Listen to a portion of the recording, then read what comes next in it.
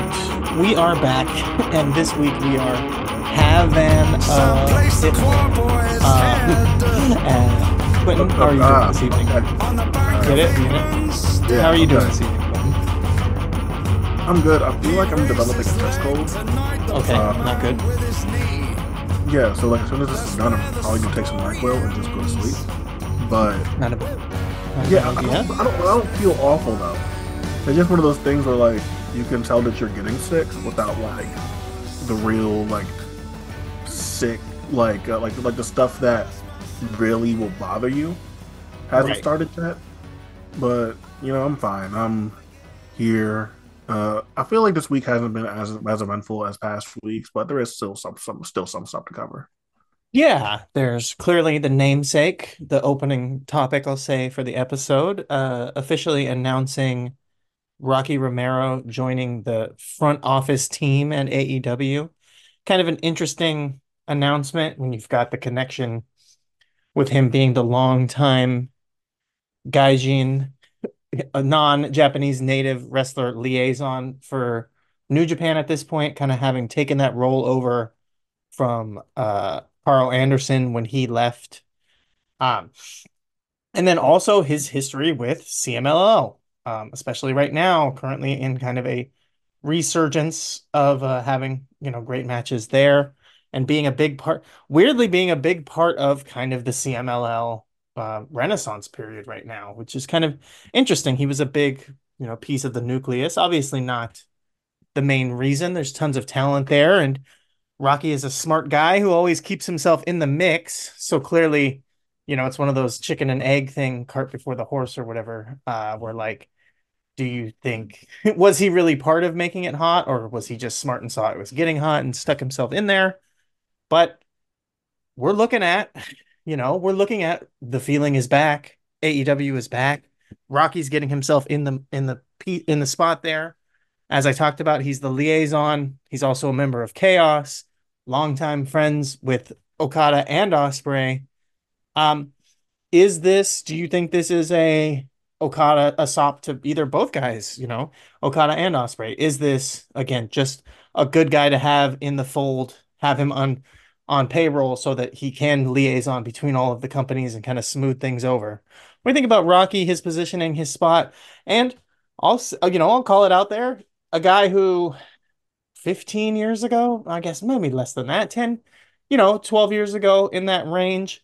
I told him the first time I got to see him in person, I think secretly you're one of the best wrestlers on the planet and people just don't even realize it, because they think, oh, Rocky Romero, whatever. But I think that you watch him now and the way that he has had a revitalization in CMLL and tons of people really appreciating how good he is. More and more people are saying, like, Rocky's been able to kind of do it all and he's always been really solid. Yeah, I think that Rocky is just the perfect person because of all the relationships he has with people that are on the AEW roster. Obviously, so being such a long time tenured New Japan guy by this point, he's been in New Japan since like 2003, and like even further back if you want to go like back to his training and where he was trained at and stuff. Like he's a New Japan guy through and through, and even with CMLL, like he's just the perfect guy to be bridging all these gaps. It's something people were saying about like all the Forbidden Door stuff and this and that, and Jericho was saying it, and all these other guys were saying it, and by this point, everyone knows that the real Forbidden Door is Rocky Romero, who is just he is the contact point for so much of this stuff. So I think he's a good guy to have just in terms of communication and things like that, because I don't know what the status of some of the New Japan AEW relationship is. I think they're still good and cordial, but do I feel like there could possibly be some stuff with New Japan not feeling the best about two of their biggest guys all leaving for AEW within weeks of each other? Like, I could imagine they don't feel great about that, but having someone like Rocky to potentially land the ship there and make sure everything stays good involving CMLL. I feel like Rocky is just the perfect guy for that.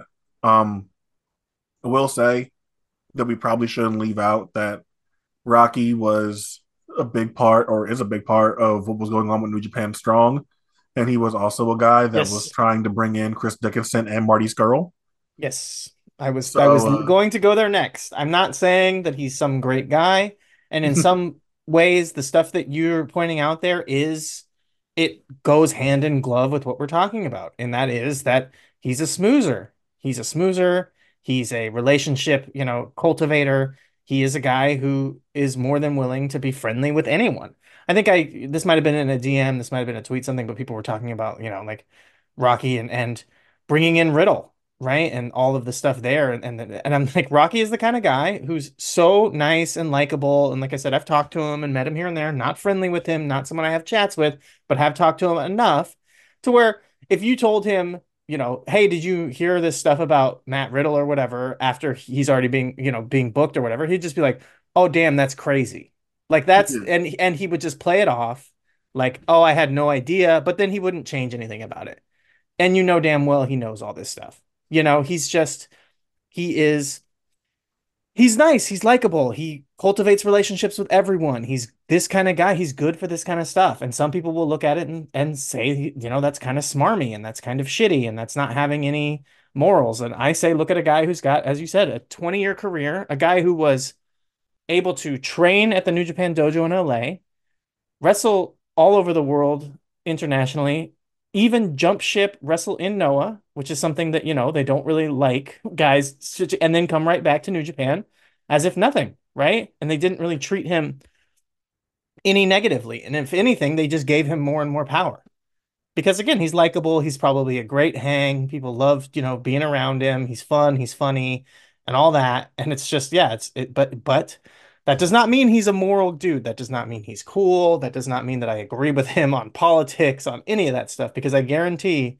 he'll bring in anybody. He doesn't care. He's not going to care about that stuff. He's a fucking wrestler. He's a worker through and through. I think he's a very good wrestler. I think he always has been. I think he's, solidly works hard, it seems, to do what's good for the business, especially if that helps him, whatever.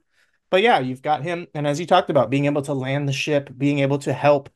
Maybe TK sees he needs more people in the right places. And Rocky is a good guy to be that liaison so that we don't have situations like we have right now with TK tweeting how happy he is that Rossio Gal is leaving, right? Like, you have a guy who can be your liaison and your conduit to New Japan so that maybe in a year, again, the relationship with New Japan is still solid because you have someone whose focus is working on, letting New Japan get dates on guys, letting New Japan use your guys, you using New Japan guys in the right spots, actually integrating the relationship more so that it's because you can tell New Japan people get New Japan fans get kind of jaded at the idea that like, what good is this relationship for us? It's so one-sided, on AEW side, and it doesn't help New Japan in any way. Well, I think someone like Rocky being more integrated in the day-to-day of AEW can help with that, right? So right. definitely a positive.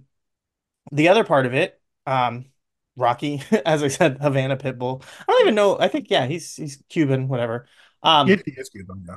he is Cuban, and it does. This is another one I kind of tweeted out. It does go into question now the policy with CML wrestlers and not having any Mexican wrestlers on the show with them. And Rocky being Cuban, I guess technically not Mexican, so he's okay, but he's also CMLL adjacent, so he'd be fine either way. But what a weird story, right? And what a weird decree. And I know that it's probably just artful or, not tastefully being explained, unartfully being said.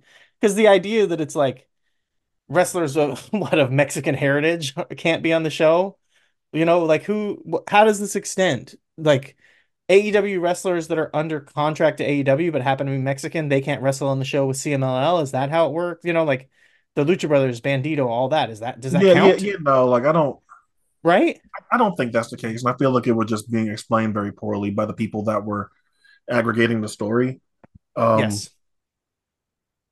I feel like it's very simply put, triple A wrestlers. Like I Right. feel like that's like the very easy way to put that. So even if let's say Hijo del Vikingo, right?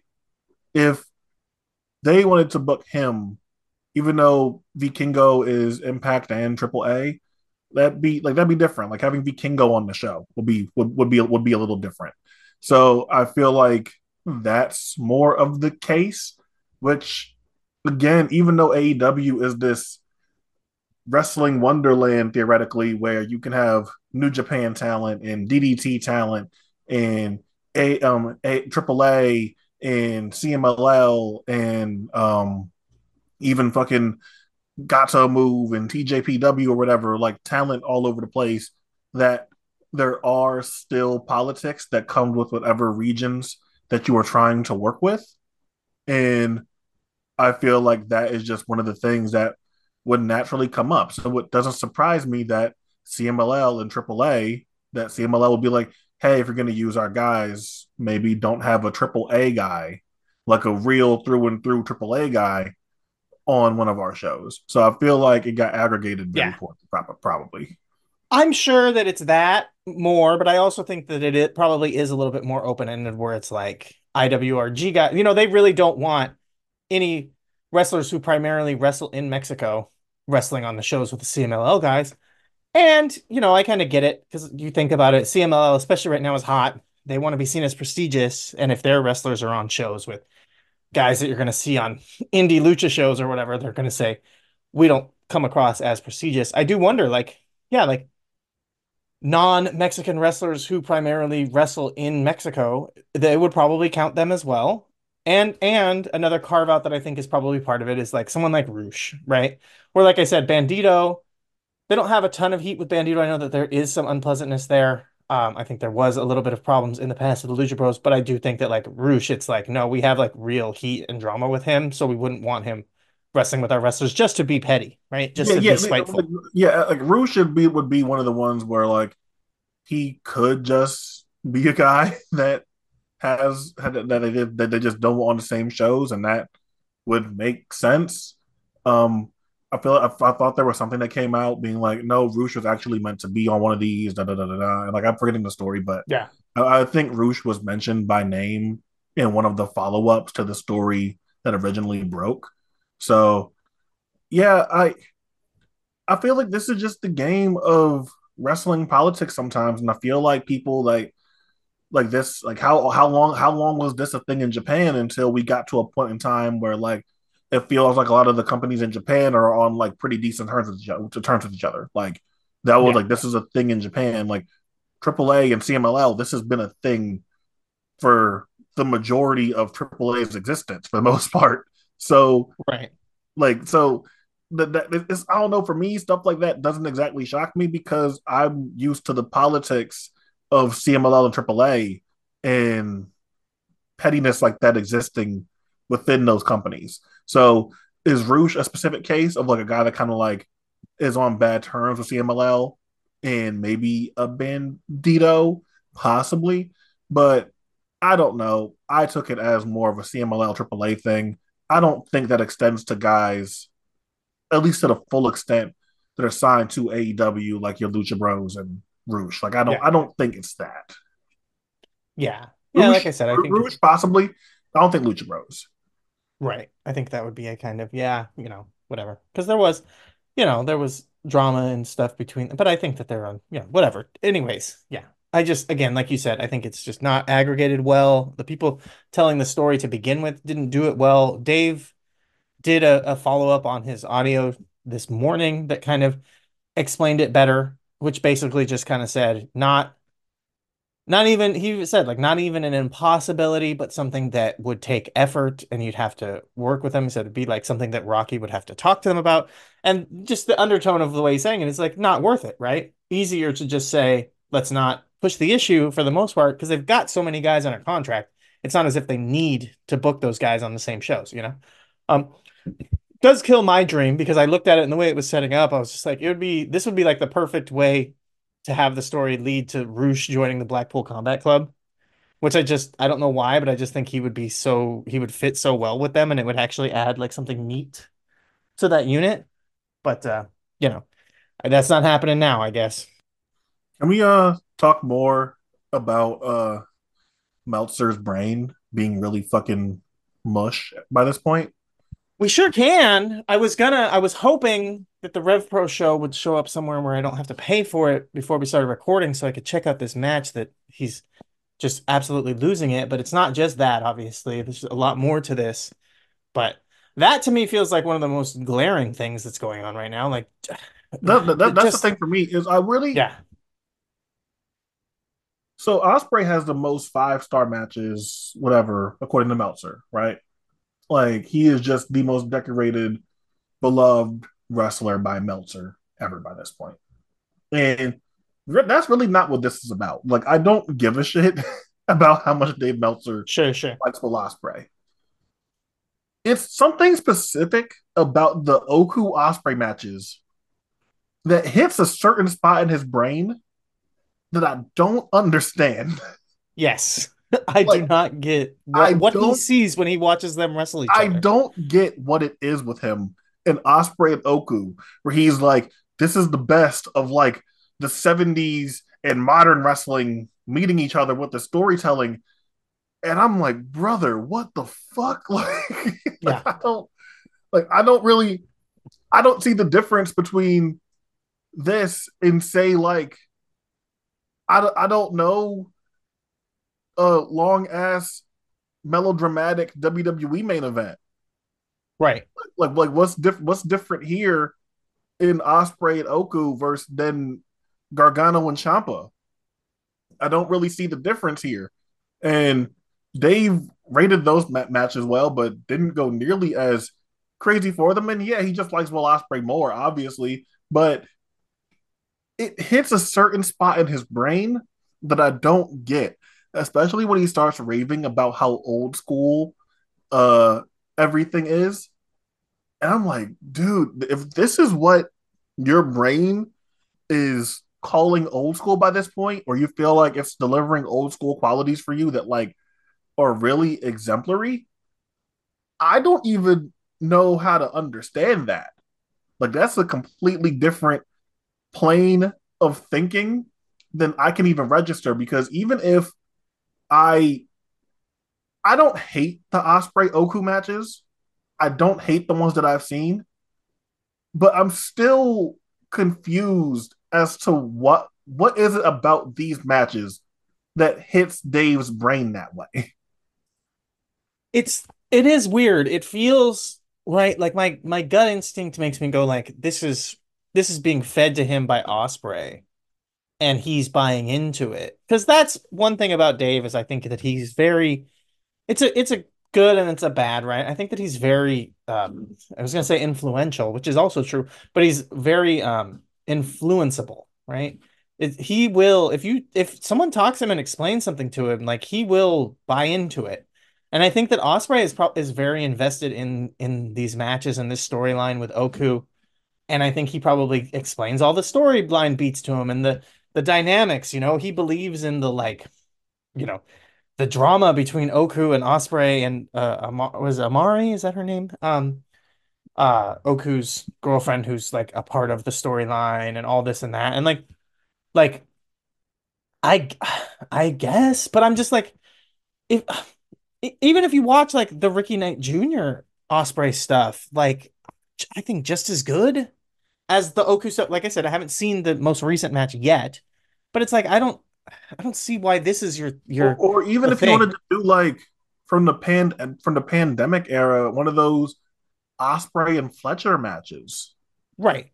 And keep in mind, my whole thing with this Osprey stuff from Rev Pro, I've said it before. Should Osprey be going 40 something minutes, 30? Like, he should not be doing this at all. He should not be going 38 minutes No. himself, let alone with the likes of Ricky Knight Jr. and Michael Oku. That's just not a No. thing that he should be doing.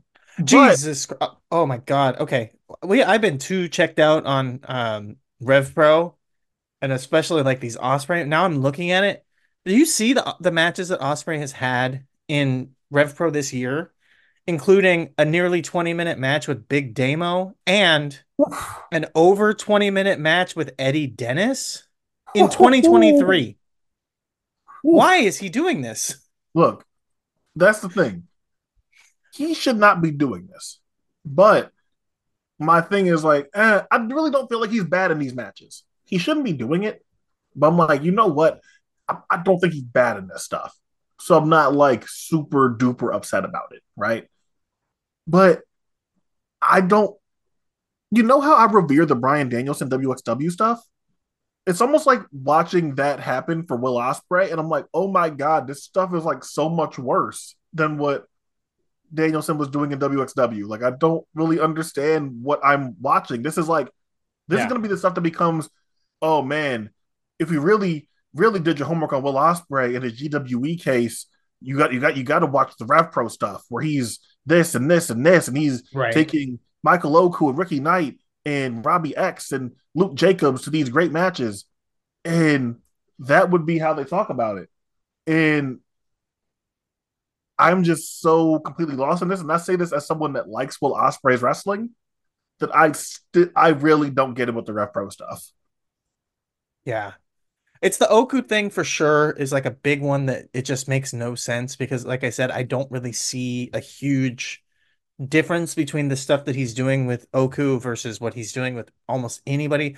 I mean, again, especially Ricky Knight. I think Ricky Knight Jr. and him had a really solid match that had storytelling and all this. But like, yeah, the thing where he starts turning into like talking about how this is a love letter to the history of professional wrestling, where Will Ospreay and Michael Oku are giving you dynamics from, did you say like from the 70s all the way to the 90s or something like insane? Like, All up to like modern time. I'm like, dude, what does that even mean? what's happening with your brain right now? I'm just like, what does that even fucking mean? Let alone like it's not true. Yeah, it's just it's really incredible. Um, there is it did cross my mind. And it crossed my mind because I'm like clicking through looking at all this stuff that there's like a random 6-man tag on a live in London a Rev Pro live in London show where for some reason Michael Oku on Cage Match is listed as the OJMO, which I find very funny because they were kind of joking about the Ojmo thing on the in the Violent People. Check out the Violent People Discord. Um, and like I was just like, yeah, they don't really call him that or whatever. But it's a 6-man, 6-person because it's got a couple women in there match that has Jordan Breaks in it. And I'm remembering, oh yeah, Jordan Breaks is like wrestling again. And it's like the Breaks us or the Breaks Saber match is like really fucking good, right? Like the 2 out of 3 or the British rounds match with Saber and Breaks. And it's like, why is Dave not watching and raving about that? Right? Like that's a much better match. Like I just yeah, I don't get why this stuff is just like this crazy thing to him and then like all this other stuff that happens. Again, I like I said, the most cynical easy thing to say is just that he's letting like Osprey being in his ear explaining to him all the details before the match happens or maybe after he watches it is like making him just buy into it more, but it's crazy to me. Would you like to see or hear a blast from the past in terms of a Yeah. Will Osprey Rev Pro match? Do you know what the main event of Rev Pro Summer Sizzler 2019 is? Osprey versus no, 2019. I was gonna say Osprey Scroll where the winner gets a action figure, but that's not. No, that's That's 2016. earlier than that. Yeah, that's Um, 2016. yeah. 2019 main event. That could be like Osprey versus Zach, right? What is it? It is not. Are you ready? I'm ready. For in 42 minutes and 22 Oof. seconds, Ugh. Will Osprey defeated David Starr in David Starr's Oof. career versus control of Rev Pro. Jesus. What was I'm trying to remember what the story was with that where David Starr He was like feuding like with Andy lost Quinlan for some reason. I don't know. Like yeah, and lost a like loser leaves town match. basically. Yeah, I'm trying to remember. There was something. Didn't he come back after that? I think he Or was does about come to come back back? after that. He came back like not that soon after, right? Yeah, I thought he comes back after that. That's what I'm saying. There was something to that story that was like didn't actually work out.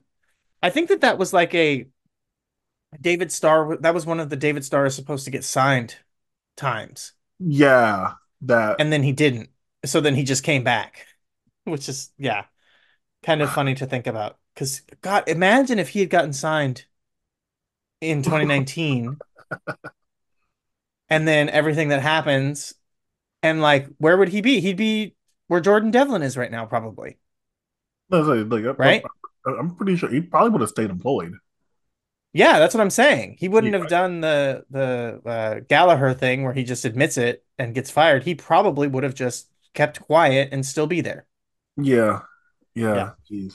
Um, but Or yeah, maybe, you know what? 2019, this that might have been he was supposed to sign with AEW. that's what I'm saying. Like I was thinking Yeah. AEW. I was thinking AEW. Yeah, I think that he was supposed to sign with AEW. He was supposed to be part of the first wave of people.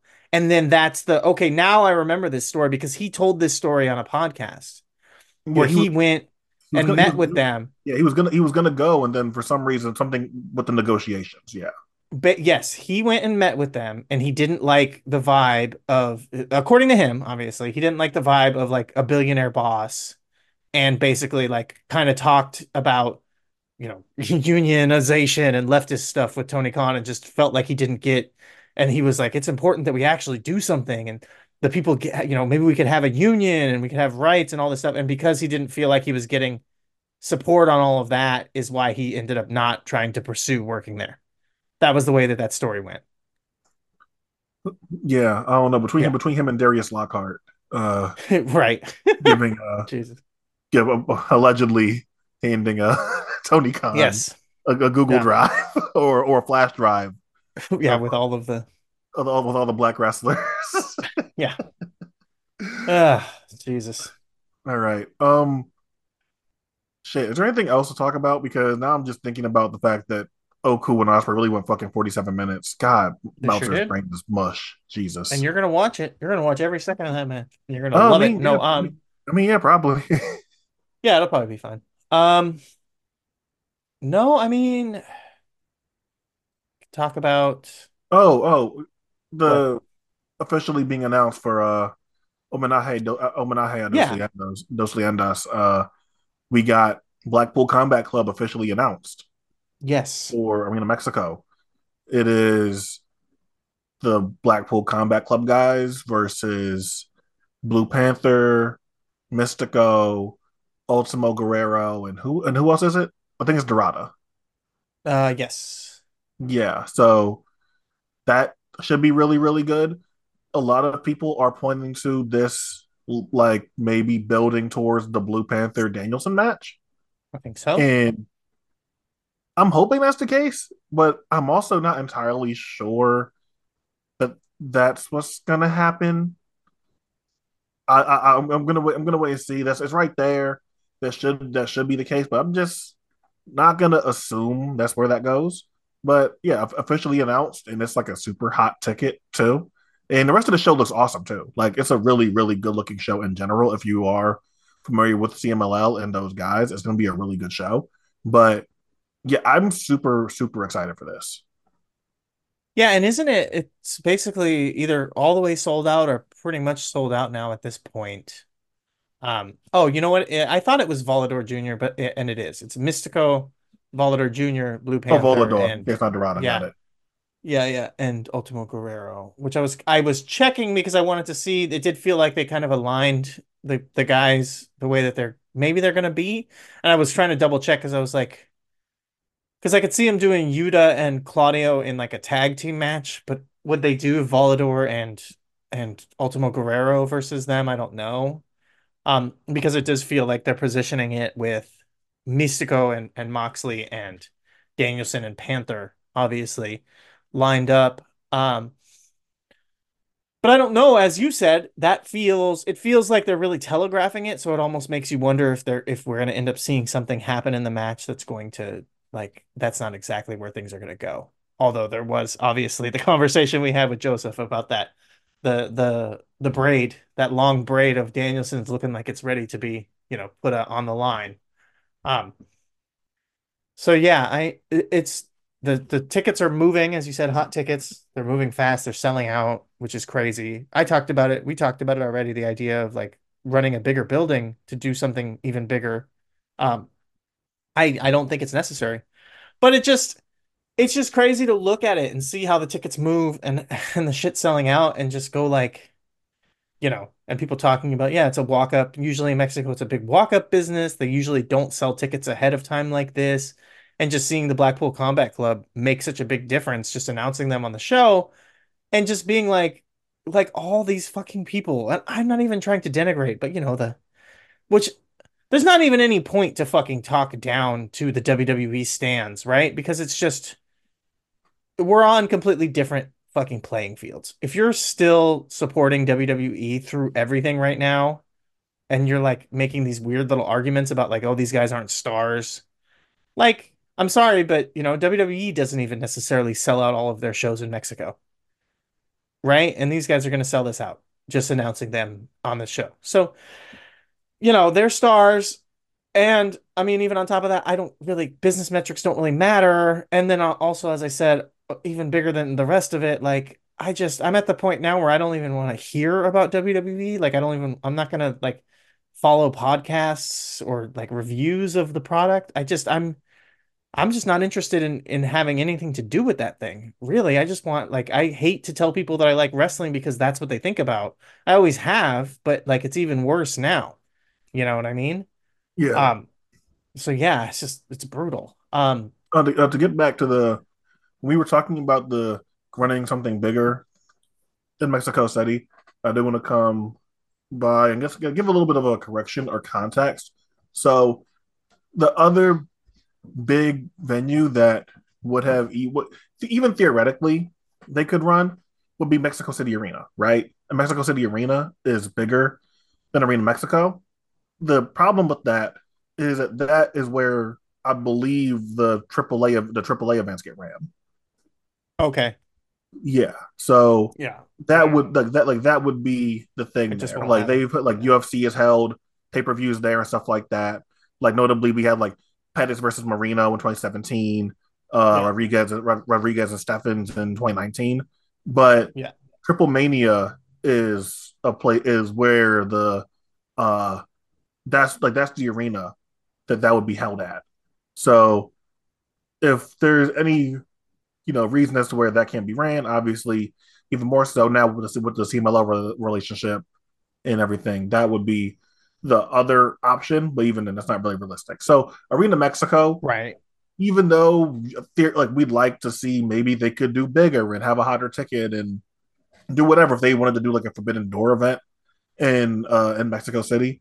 Arena Mexico really is like the only place where they could do it.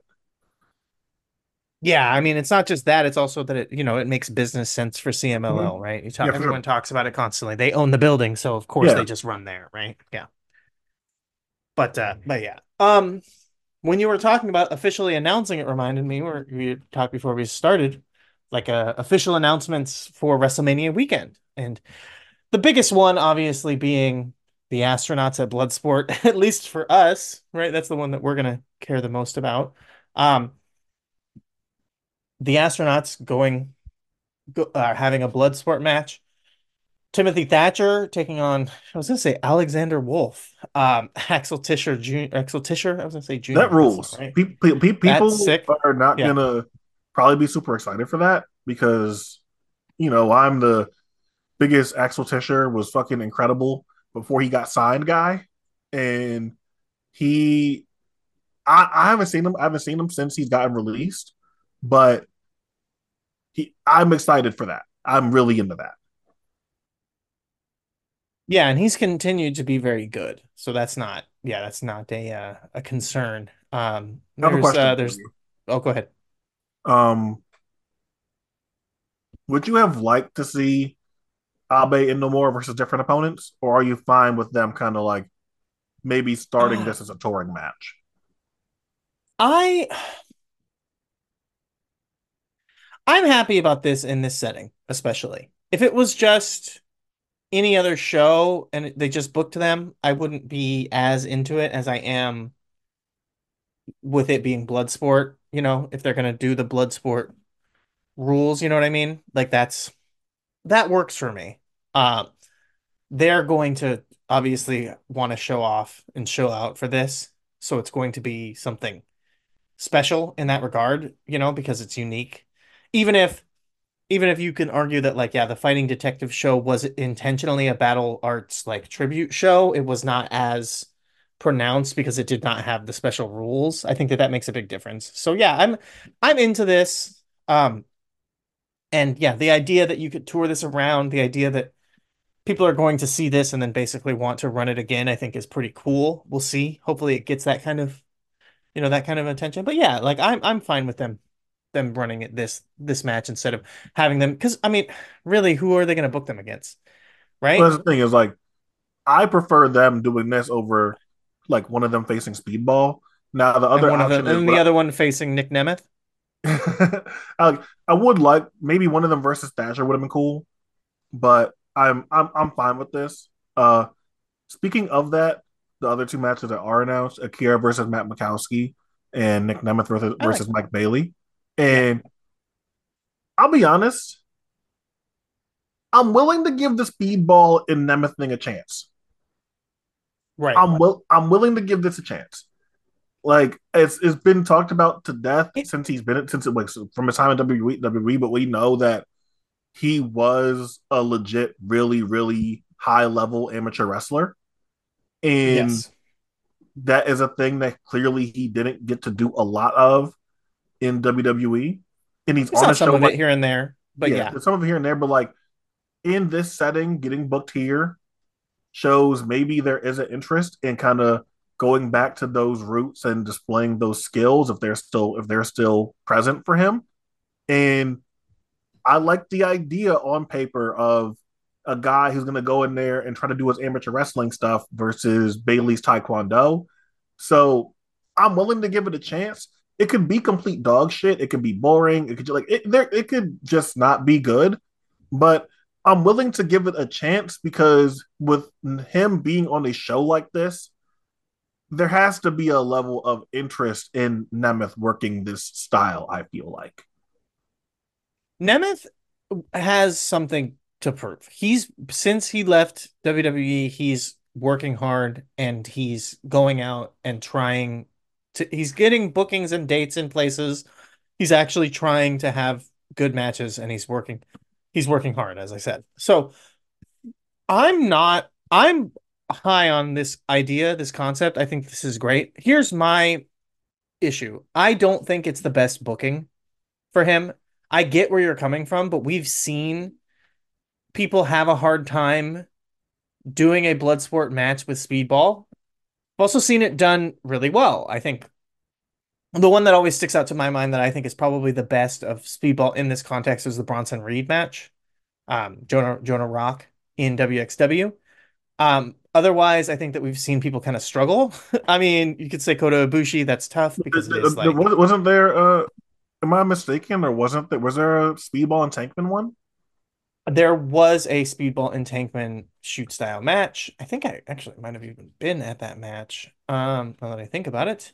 And yeah, it's kind of like it, not the best. Or actually, you know what? No, it was Yamura. It was Yuya Yamura in speedball that I was at. And that was fine, but not great. There was the Kota Ibushi match, which was not the best. But it is what it is.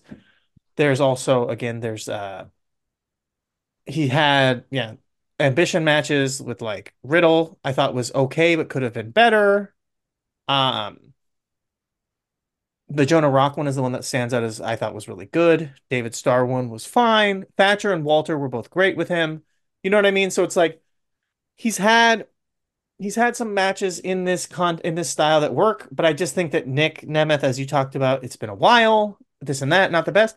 And the first guy that pops into my head when you think about Nick Nemeth, obviously, it's a apt comparison because of their backgrounds and their careers, was like Johnny TV, Johnny Mundo, John Yeah, Morrison, and his Bloodsport match that I thought was really fucking good.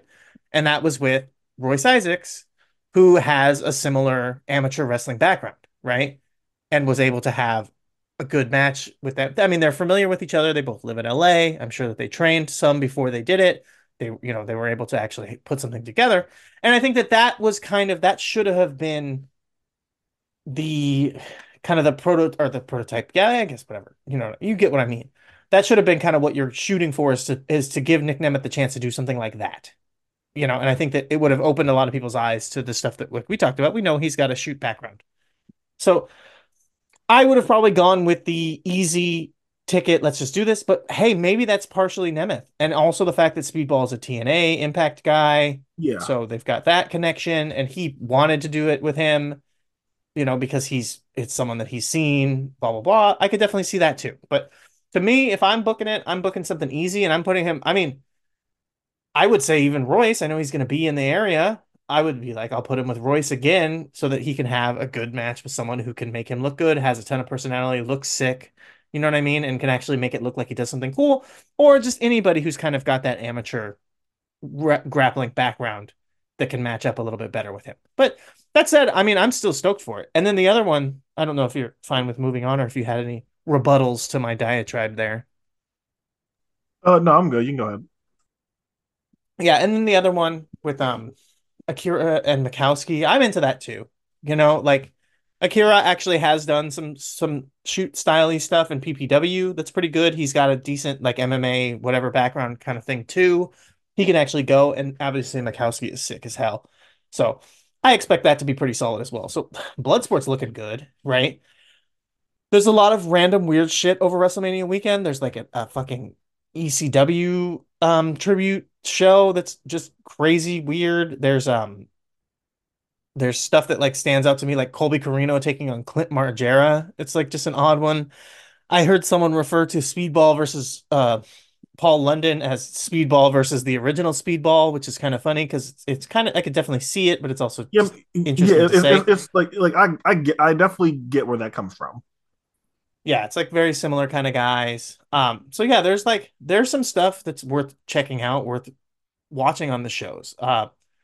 You've got Mikowski versus Mao on a show that also has Daniel Makabe versus Edith Surreal. That also includes like the Ugly Ducklings with White Mike filling in for oh god, no, I can't think of his name. The poor ugly duckling guy who had a tumor recently that was removed. I think he's still around, but just not wrestling yet. Um, Lance taking Luke, on Killjoy. What are you talking yes, it about? was Lude. It was Lude. Okay. Killjoy is still wrestling, yeah. Um, Lance Lude, taking on a team that has Gabriel Sky, Jimmy Lloyd, and the Chad. Like I'm high on Gabriel Sky, and the Chad is fucking sick as hell. So like that's the Sean Henderson show looks really good. Like there's a ton of stuff that looks worthwhile like checking out, right? Um, with also a ton of just weird shit. So, there's a DDT show, there's a uh GCW versus TJPW show, there's a Stardom show that's like up in the air because of all of the stuff that's going on with them.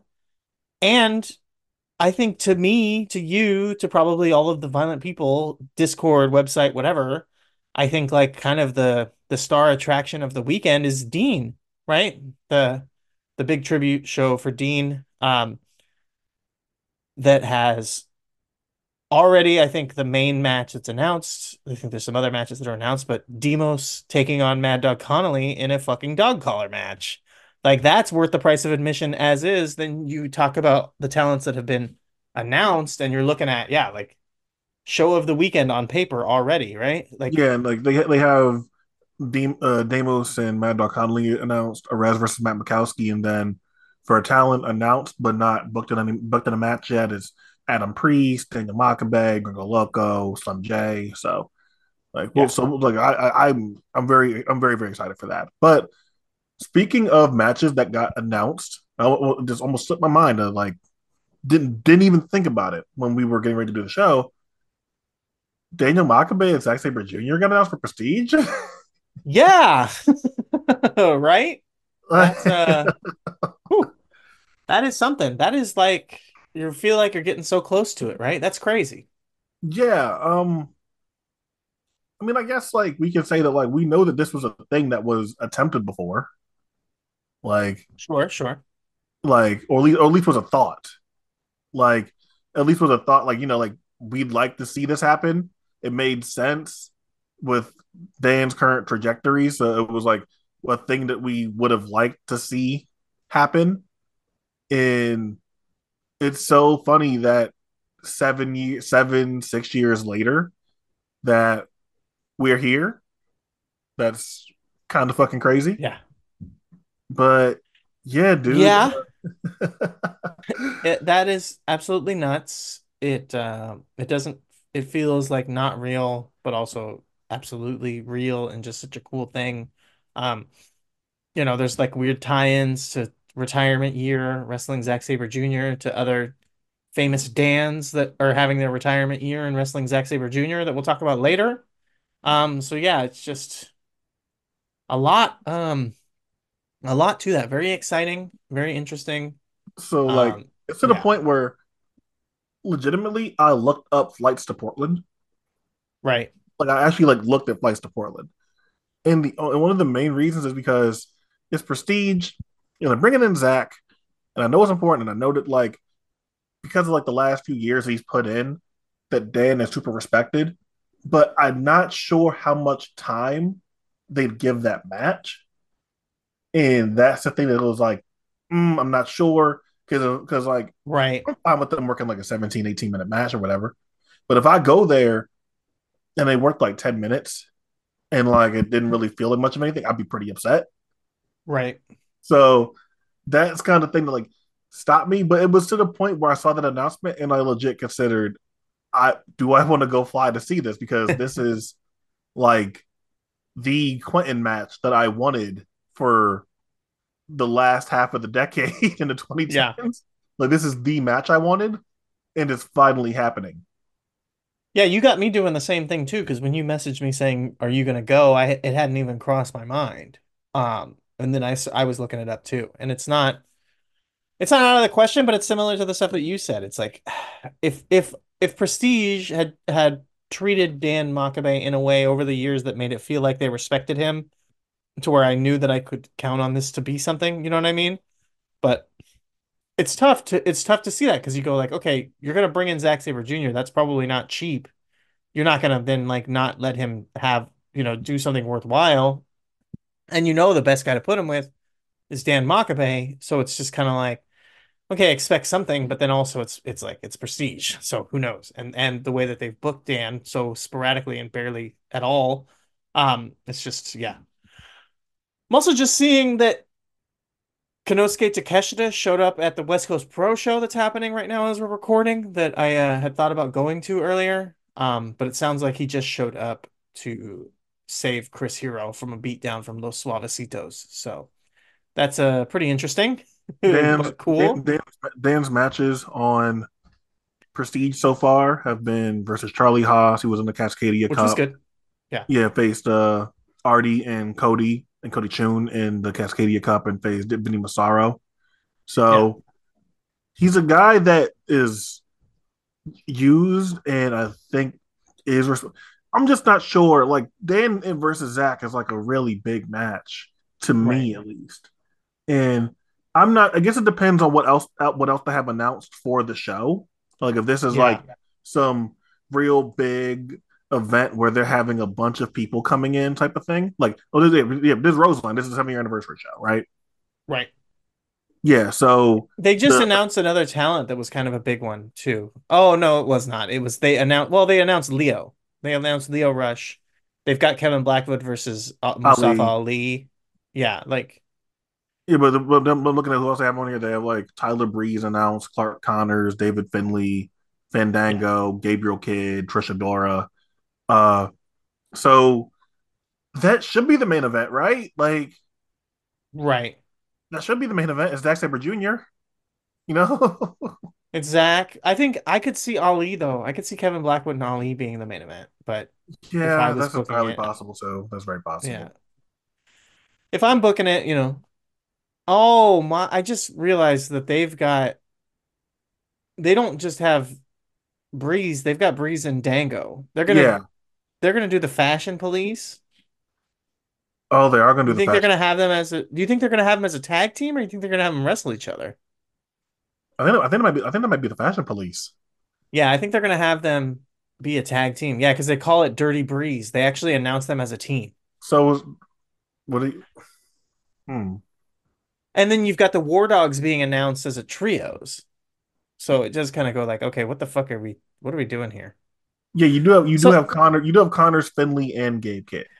yeah, which is Huh. interesting. I could see them doing something like the War Dogs versus C4 and Sonico, right? Yeah. I could see them doing something like that. Okay, yeah, that makes sense, right? Whatever. Um, like it would be fine. And then it's like, who do you do with Breeze? You do like, the whatever, dirty Breeze. You have them wrestle like Midnight Heat or something. I don't even know what other tag team you put in there. West Coast Wrecking Crew, maybe, like something like that. Um, oh hell, maybe even Suavecitos. So yeah, Yeah, it's just it's kind of like, possible. there's a lot of stuff you could do there, but I look at it and yes, Oh, you the could. thing is, What if you did? Oh, you could do Fashion Police versus Icky and Travis Williams. oh yes, yes, Sinner and Saint. That'd be perfect. That would be perfect. That would be an interesting match for sure. Um, and play into like their whole gimmick, right? Um, Alex Shelley is also the champ and doesn't have a match announced, so I'm sure that'll be Leo. Bill Rush. Yeah, I think it'll be Alex Shelley and Leo. Yeah, Ali and Shelley's right. Fucking oh god, I fuck! know. That's what I would I book, just but realized this. yeah. God damn it, I Ali mean, and yeah. Shelley is right there. It's right there.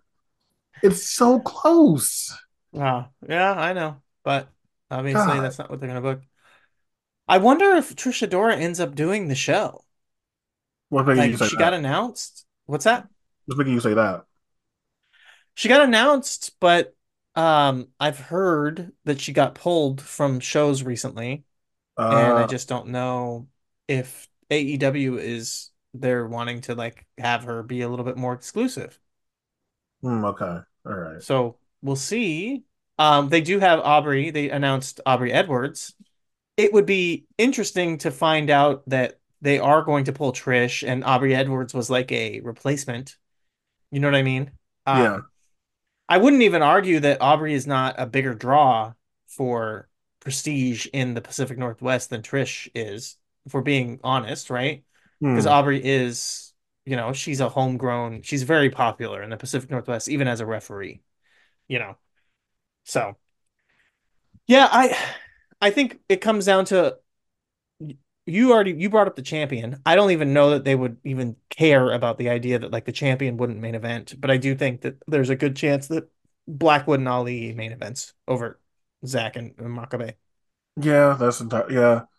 Um, I guess we'll see, but Yeah. yeah, Zach and Dan for me has been like the dream match for me for Right. the last however many years, and Dan getting to have that match on during his last year is really fucking crazy to me and not something I expected at all to happen. So I'm just beyond excited that it's a thing. So I Yeah. can't wait for that. Yeah, it feels interesting because now I've got like a lot of stuff coming up this year that I'm planning on doing, like traveling wise later in the year. I had like one of my best friends just messaged me last night about going to a concert with him towards the end of the year. I've already got some other traveling plans, so I'm just kind of like, can I throw in a last minute trip to Portland for this? And then the tickets are like they're almost completely sold out of like seats. So I'm kind of like, okay, do I want to fly to Portland to get standing room tickets? I don't know. So yeah, it's just kind of, but we'll see. I may just like on a whim decide to just go for it because it is very exciting. And it would also be very funny to fly up to Portland and have the first match that I see Dan wrestle live against Zack Sabre Jr. But um, either way, we're talking about the Pacific Northwest. We're talking about Dan Makabe. Um, we should talk about these NEW matches, right? Um, what did you? I guess let's just start with it. Talking about Dan, what did you think about Artie and Dan NEW match? It was a little frustrating because I didn't look at the length of the video before I watched it. I just saw, oh, it got posted, like I'm gonna play it on the TV. And immediately I could kind of tell by the pace they were going at. I was like, huh, this is really fast. Like they're kind of cramming stuff in. Are they not getting that much time? And I was kind of watching it thinking the match would slow down at some point, and it never did. And then they're like very much into the closing sequence.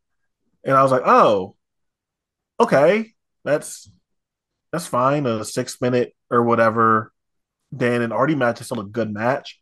And there's nothing wrong with matches being short, but it's just you could tell that they weren't getting very much time.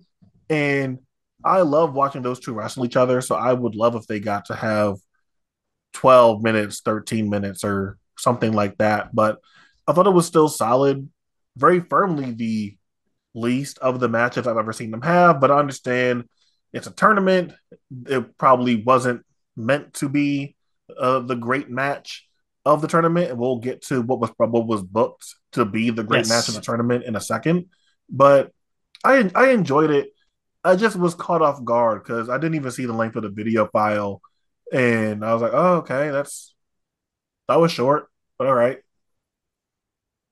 Yeah, they had so little time, and I don't know, right? I'm not in anybody's head. I'm not getting Dave Meltzer having people explain, um, what the thought was behind stuff in my ear. Um, so I just go based on what I watch and what I see, and I do wonder because the crowd was not great. Um, and I do wonder if they kind of, I hate to say this, but they kind of like were scrambled at one point and started like adding more stuff, trying to win the crowd over. Where I think that like if they had, if they, because they were gonna have such a quick time, and I really, really enjoy like a lot of the technique and the kind of the shooty stuff that they do on the mat. That like if they had just kind of stuck with that and you know, I just don't think that they had I think that they unfortunately had a tough situation where they weren't going to win the crowd over, but they could have just delivered something a little bit more solid. I just felt like they did a little bit too much. And if they had just like kept it a lot more basic, because there was some really cool technique stuff, especially from Artie, right? Like Artie is so fucking good. Like I know this is a shocking revelation to people who listen to us on podcasts, but Artemis Spencer is like one of the just most underappreciated wrestlers that's going right now in general. And for a long time, people just do not talk about this guy and how good he really is at everything. And it's like when you watch him doing the mat work, it's just some of the best shit for anyone who kind of does realistic MMA style grappling on the mat. But then also having that flavor and that flair of it still being pro wrestling. He just recently did a kind of a little tour of Mexico. Um, and you can kind of see some of the way that like he has updated and transitioned some of the like Yave style into MMA style grappling that he's always been good at. So yeah, like the way he rolls into like into a triangle, the way that he kind of picks and the transitions from hold to hold is just so smooth and beautiful and unique and interesting and looks like it hurts and looks real. Um, he really had I loved like Artie's like kind of stiff upper lip stance throughout the entire thing. He was very like very had a certain resolve to everything he was doing. He's also clean shaven, which he's not always clean shaven. Sometimes when he does that, he can look a little bit more stern. Um, so yeah, and obviously Dan is so good. Like when he grabs, he does the leg locks. When he grabs the figure four, he also pulls onto the knee at a certain angle. It just makes it unique and makes it look like it's even more brutal.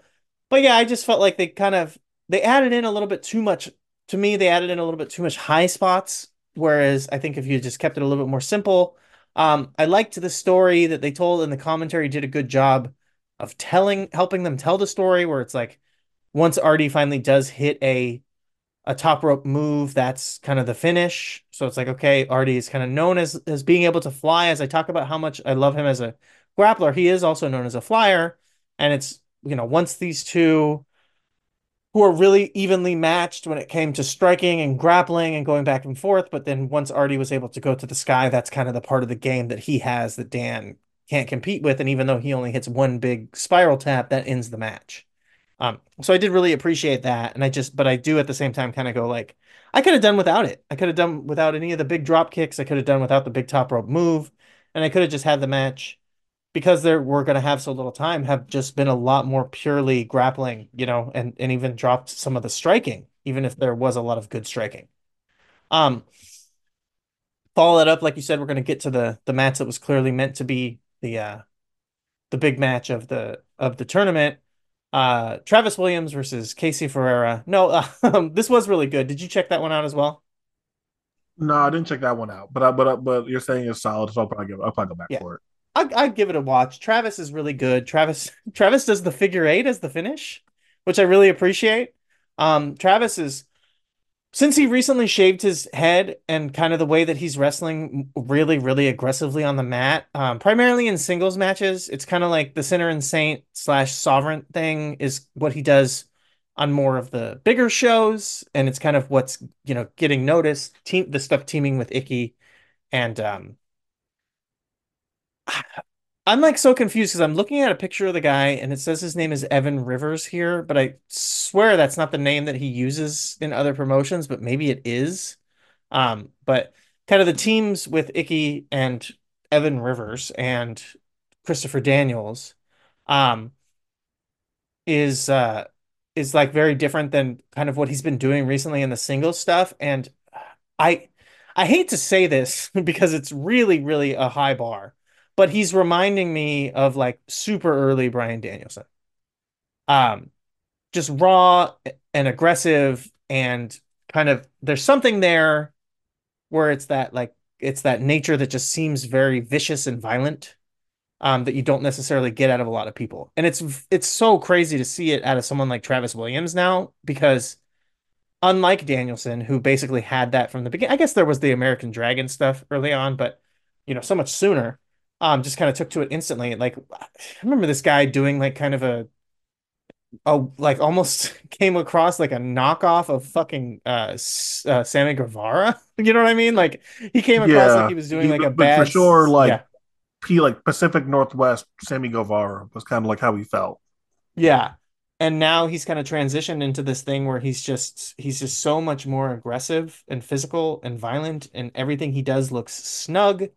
Everything he does looks like it actually hurts, as I said, like it looks like fight.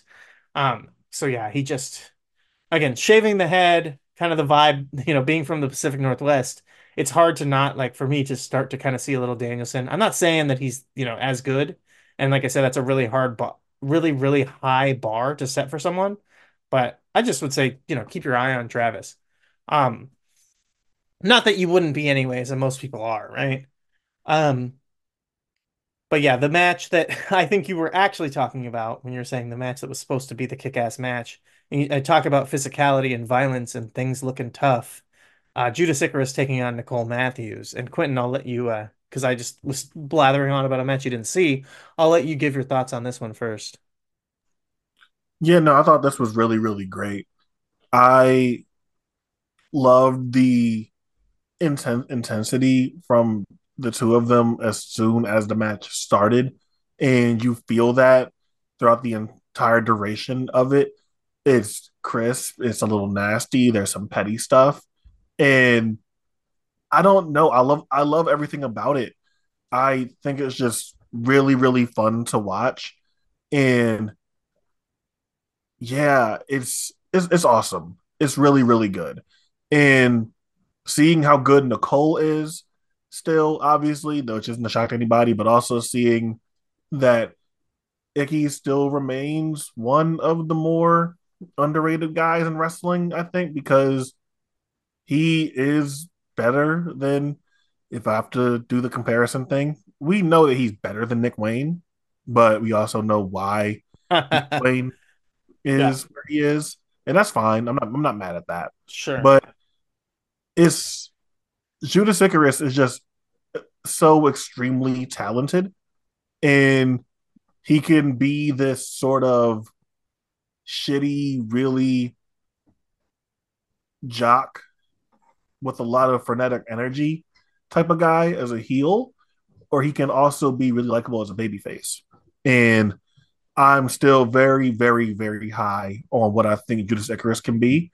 And Nicole Matthews just proves that given opportunities and more eyes and people just recording the footage and having more promotions around, that she's just one of the more talented wrestlers of her era. And it's just a shame that in a lot of that time people weren't paying attention, or there weren't a lot of people that were posting stuff from the Pacific Northwest, or there weren't a lot of promotions or anything like that. And I'm glad that we can have stuff like this that showcases how good she is in the sort of stuff that we missed out on from lack of footage and access. Yeah, I mean, you talked about you list a lot of reasons why we didn't get to see a ton of great Nicole Matthews. And one of the things that we didn't get to see, or why we didn't get to see a ton of great Nicole Matthews, is lack of opponents. And that's why it's like it's so funny now to watch her in the Pacific Northwest and be like, well, she had to just train people to be good enough to wrestle her. Like that's like when you watch her here with That's actually great. Icky. Like the people that she's wrestling, a lot of them she's had a hand in training, and Yes. now she finally has good wrestlers to face because she trained them. Yeah, exactly. Like that's where we're getting to now, where it's like, okay, she finally can show. But I think I've said it before, but I really do think there's something here. And this is another one. I don't fucking know these people. I really don't know their background, any of that stuff. But Judy and Nicole, I feel are so similar personality wise or something where they just click together in a way that it's like it's that thing, right? It's like you don't hit anybody harder than your best friend. Because when Nicole gets in there with Icarus, there's just something to she puts so much more onto it. She just feels so much more violent. She's dismissive and shitty. She's aggressive and it's just I could just tell there's something there where like they connect in a way that brings out the best in her. Against Jude against Icarus here. Like she's just so much again more physical, more violent, just brutal, domineering. Just she's so great with Judas. And Icarus is phenomenal as well. Obviously, you talked about how talented he is. And yeah, I mean, he's really starting to hit his stride again. It felt like post-pandemic, it was a little shaky. Everyone had such a hard time because they took so much time off. But he's really back to where he was at when we were first talking about him. And you talk about the Nick Wayne thing, and it is tough because he's very short. He's a small guy, but he can wrestle big and he can also wrestle small. He doesn't. He really does not wrestle small that often because I think you have to. He probably it is kind of tough because when you are that size, you don't really want to, you know, show it too glaringly. But he can. But he can also wrestle much bigger than he actually is. And I mean, you talking about like, oh, we all know he's better than Nick Wayne. Like that shit doesn't even cross my mind. I'm like, that's a fucking given. Like I don't even think like I'm at the level where like the only time I really ever think about the like comparison thing is like Titus Alexander. I'm like, that's like my guy where I'm like, God, Titus is better than Nick Wayne. Why is Nick the one who gets signed? Like Judas, it's like it's just a fucking another planet. It doesn't even I don't even think of them in the same fucking breath because Judas is like actually great, and Nick Wayne is just like I guess fine sometimes. He's getting better. I mean, we're getting to the point where sometimes I'm kind of like Jordan Oliver might be better than Nick Wayne. Like, I hate to even say that, but like I'm almost to that point sometimes. But he was pretty good in that trios match, so I shouldn't completely dunk on him or, hate on him, whatever. Either way, this match is what we're talking about, which was it was sick. Definitely everyone should go out of their way to check it out. Um, and yeah, when you're talking about something that like I hate to compare it to the Artie and Dan match, but something that, obviously they had more time, so that helps. They were actually given a chance to do something there, but I mean, they had less time than Travis and Ferrara. Um, but I just think that they were able to do a lot more and have it work. I think part of it too is like they didn't really have a ton of, technical wrestling. It was a lot more of just like go, go, go, but they were both really good at it and they were able to do it in a way where it still kind of felt like there was a narrative through it and it was still actually like something, it didn't feel like just a spot fest, right? Even though it like kind of did just have a lot of spots. Um, Either way. Is there any other odds and ends you want to hit before we talk about New Beginning? Sure. I guess let Which me we're not just gonna review sort the of whole like thing, go through obviously. whatever like stuff that I did watch that wasn't that I felt like was a little notable, at least like worth mentioning. I caught the second night of Jersey J Cup. I watched a few matches. The astronauts in Gresham, the astronauts versus Gresham and Bailey, I thought was better than the Violence is Forever match. To be honest, I did like that more. I didn't want to have to say it, so thanks for bringing it up. Yeah, I did Yeah, like that more than the Violence is Forever match. Um, Alec Price and Joey Janela was very solid. That was a good match. I'm telling Um, you. I'm telling so you. I'm telling everyone. Alec Price is actually so here's the good. thing. So here's the thing. What I realized with Price, right? He is a much better wrestler as a babyface, but Right. when you look at him, how he And he looks, talks. Yeah. everything he should be a he, and I think that's the thing that leaves him in a weird spot for me because I thought he was really good here. Like he actually like he does his spots really well. He can do like a fucking 720 DDT and like it looks good. It looks solid for him. And some of the like rebound off the rope stuff looks a little goofy, and I don't like how he does it and sets it up. But otherwise, I think a lot of his offense looks pretty solid. But everything else about him screams heel. And when he tries to wrestle as a heel, I don't think that works. No. So I feel like he's a guy that's just kind of in that no man's land of where exactly do you fit in. So I think he's very talented. I do think he's a very talented guy. But I think it's just I'm still like I don't know exactly where you fit in. But Alec Price, Joey Janela, that was solid. And my match that I adore, that like I went 3 3/4 on it, but I might even go higher. I loved Matt Makowski versus Masha Simovic. I thought that was Oh fucking yeah. great. I love that match. Like I really, really, really like that match. If anyone didn't watch it, during the course of these shows or whatever, I gotta say skipping it, but go back for it. Masha and Matt Makowski is really fucking awesome. Yeah, and they actually, I believe, have wrestled in the past and had a pretty good match. I think like Camp Leapfrog, they had they had a match in Beyond on Beyond TV and In the yeah. Slack, jokingly, I called it the best Uncharted Territory match of the year. Yeah, and it was. Yeah. Yeah. um, Yeah, those two they have like sneaky good chemistry. There's something there for sure. Masha is really good, and we'll get to see more of Masha in like a shoot setting because she's part of the one night women's tournament on Bloodsport coming up, and I think that was kind of the thing that made me really get into her to begin with. I was already kind of digging her, but then seeing kind of that she did like the Siberian street fight with Edith Surreal that was really good. But then I got to see her live doing a Bloodsport, and that was like, okay, yeah, I'm really into this girl. And then she kind of blew up after that, and the whole world was talking about how great she was, you know? Um, but anyways, did I interrupt? oh no, good. That was it for like that stuff, and then I caught up on Kyushu Pro. I watched the Daisuke Sekimoto versus Kodai Nozaki title switch. It was a good match. It's solid, but something up your alley more would be the Hidemaru Sasaki and Kota Yamada versus Masashi Takeda and Minoru Fujita. I think that would be Yeah, up your alley. Uh, Minoru Fujita doesn't really add anything to the match, but when you have Sasaki, Yamada, and Takeda, it's hard for the match to not at least be good still. So it's still very watchable. And I did watch Hidemaru Sasaki versus Naoki Sakurajima from the show before that. And that was good as well. And that'd be something that I think you like even more than this tag match. So yeah, for you, you should check out those Hidemaru Sasaki matches. I watched Mio Momono versus Yuri from Ganbare Pro. That was very good too. Mio Momono is her floor is one of the highest in wrestling. So any random match of hers that you can see, that you can find, it's yeah, probably worth watching because Mio Momono is just really that good.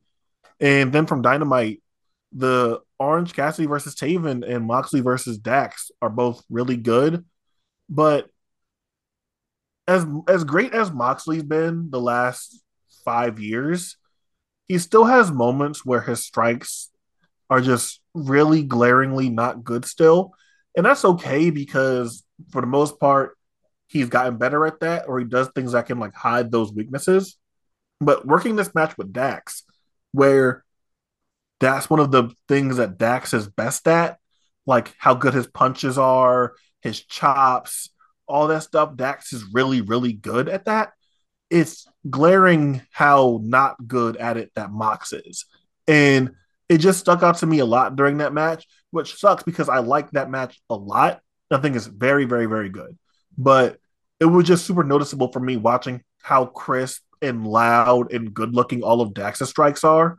And meanwhile, Mox is like paintbrushing a guy with a chop. So that was my one little nitpick, and I thought the Orange Cassidy and Taven was super fun. Yeah. Um, yeah, Taven and Orange Cassidy was like definitely well worth a checking out, watching and all that.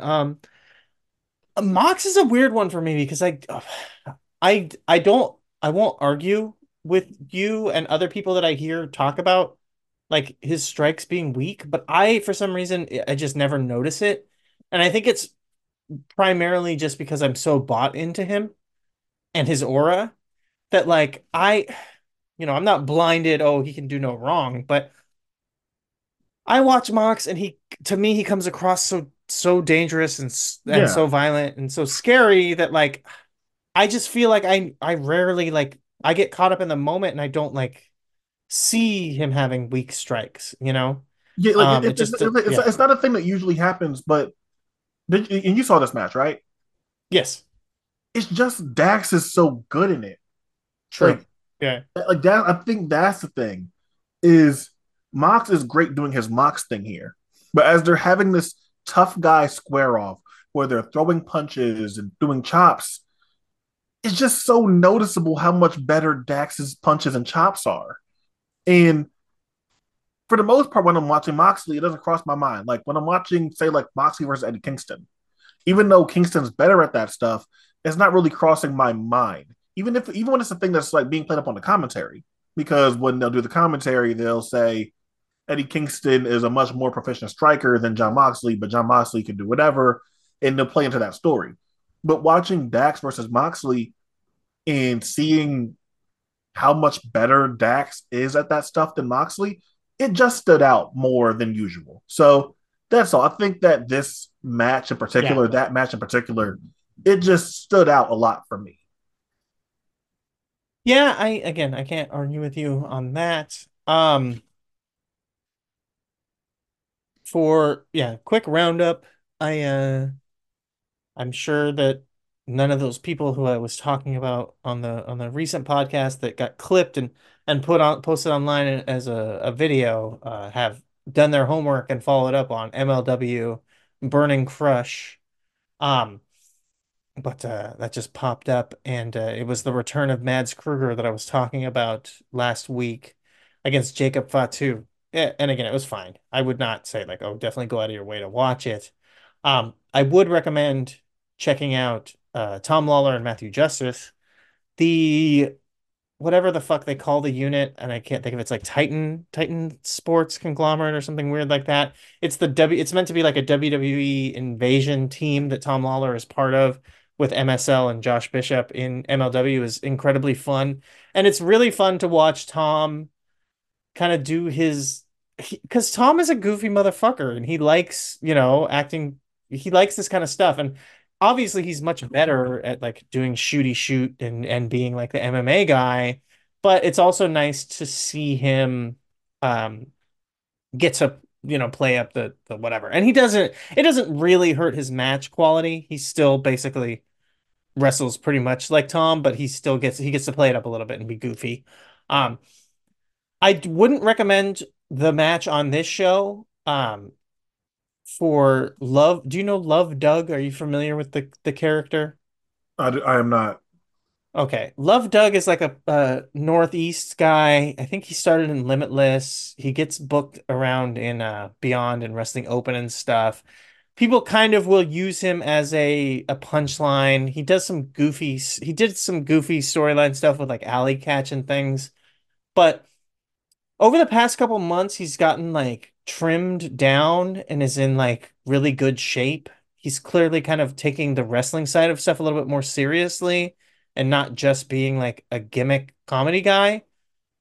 And as I said, I wouldn't necessarily recommend checking out his match on that show. But I would recommend if people go back to like late January and check out a match that he had with Ryan Clancy, who is a guy who's kind of on the watch list. And I would say like Love Doug, as I said, is kind of a, oh, it's fun and funny to like make fun of him guy, but like he actually feels like he's trying to be a decent wrestler and he's got some personality and he's pretty fun. Um, so yeah, I would just say, check that out and be open. That's the thing that gets me is the people who just like see someone and then they write them off and then they're like, "Oh, I'm never gonna watch them again." And it does kind of fit into something that maybe we'll talk about in the Beyond or the New Beginning review is like I really like the people who kind of will tell you that like, "Oh, I should just say it like Osprey to be like, oh, everyone who wrote off Will Osprey in, 2014 and just never changed their mind and paid attention to the fact that he got better. Like a lot of the people that you'll hear say something like that will also like do the same thing to someone like Love Doug and be like, oh, he's garbage and just not pay attention to that he's good or Bobby Orlando be like, oh, he's got the fucking goat. He's so goofy, but actually then they watch the match and they go, he's actually pretty good. So just always have an open mind. Don't like write somebody off just because you think whatever about them to begin with. And speaking of writing things off without, having an open mind, Quentin, it brings me absolutely zero pleasure to say this, but I have been watching, I have been following, I've referenced it here and there. I have to say, Wrestling Revolver is cooking. Ever I since so here's the Go thing ahead. is that Wrestling Revolver has just not been anything. I might just keep saying it. Like again, I've never Hmm. acknowledged that as a real place. I can't blame you. So it's like I don't even have any actual opinions on Wrestling Revolver because I've never acknowledged its existence. It's the purest Sammyverse promotion, which is very funny because over the years, all promotions have basically died as soon as Sammy Callahan got any kind of influence. You know what I mean? But like the purest, pure, this is just Sammyverse promotion somehow is the best thing that he's ever been involved in when it comes to booking. And mind you, it's gotten much better since Moxley has like gotten involved, and Moxley is like a big part of putting the shows together, right? But like legit, the most recent Wrestling Revolver show, it's called What a Show, and like it just kind of showed up online within the past couple days. It's got some fucking bangers on it.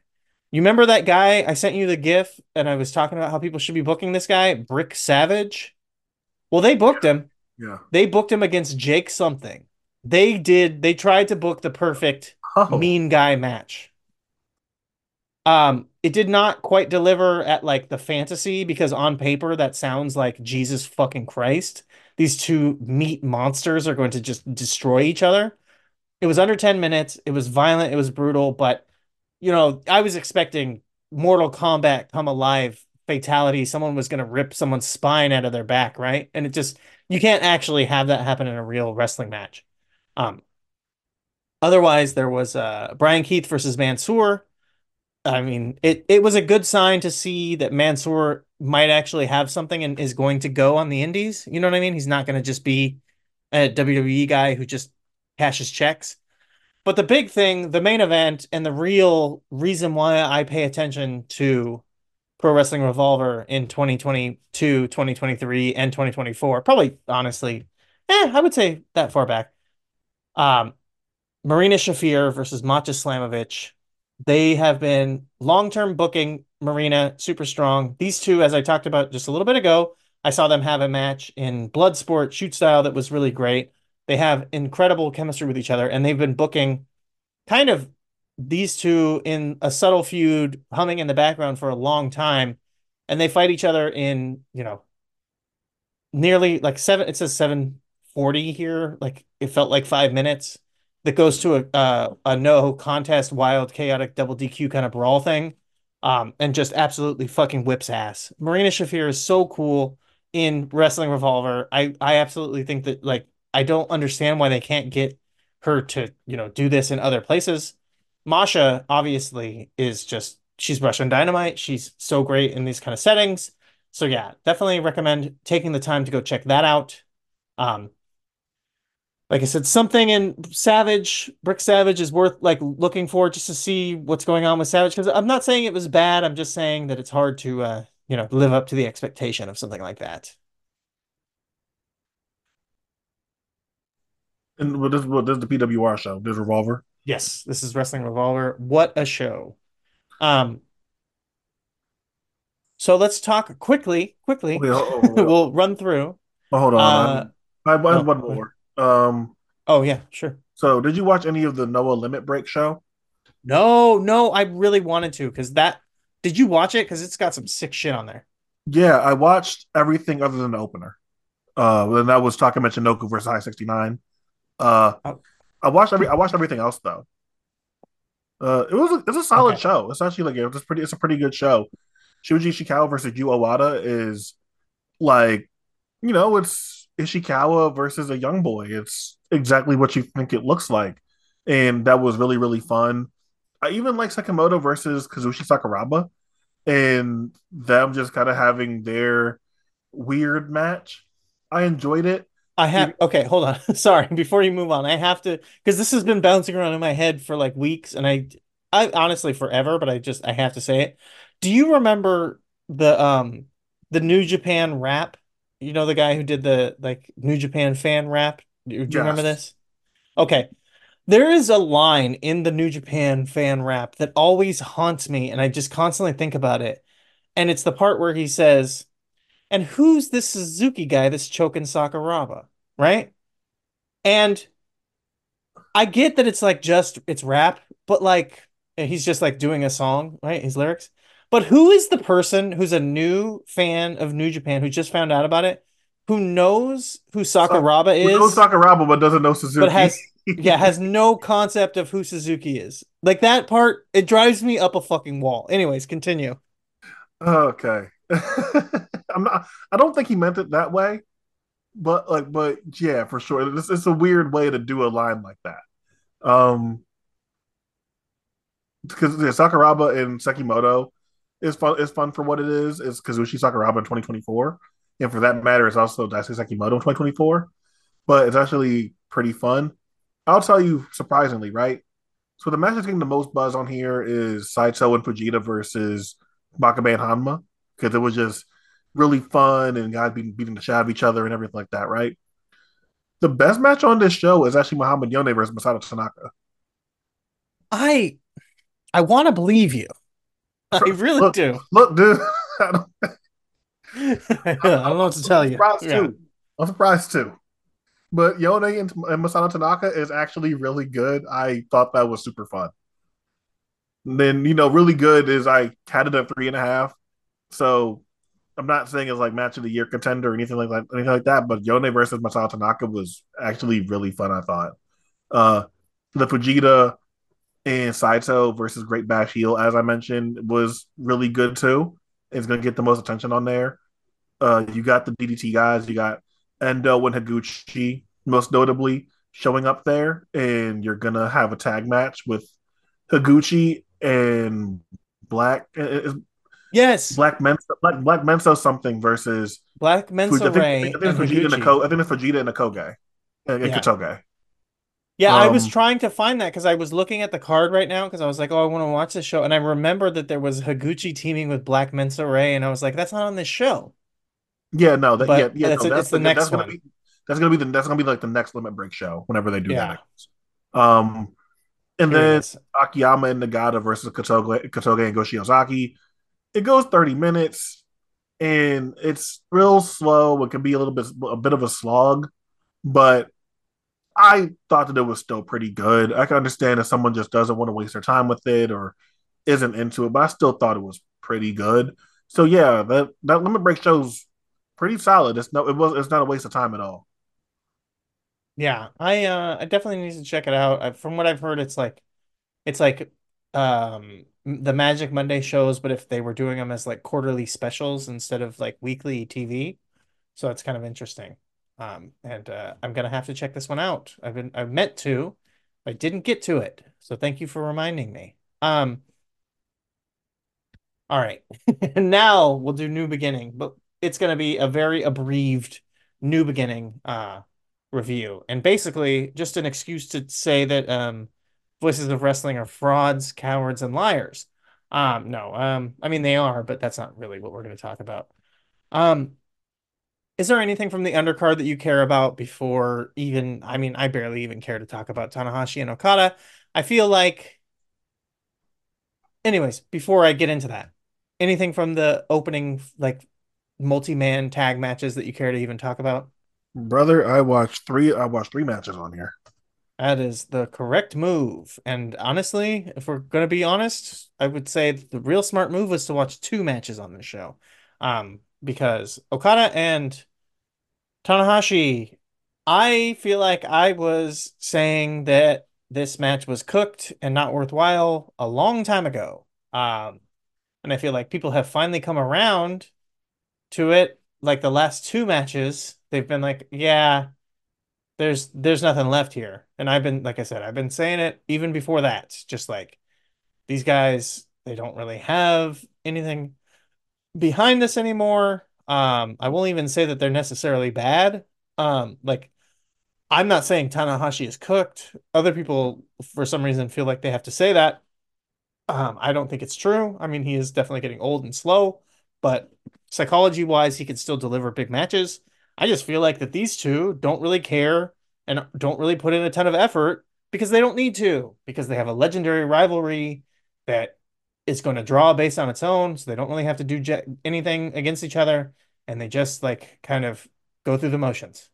Um, I don't know. Did you have any thoughts on this one? Are you the one person who liked it?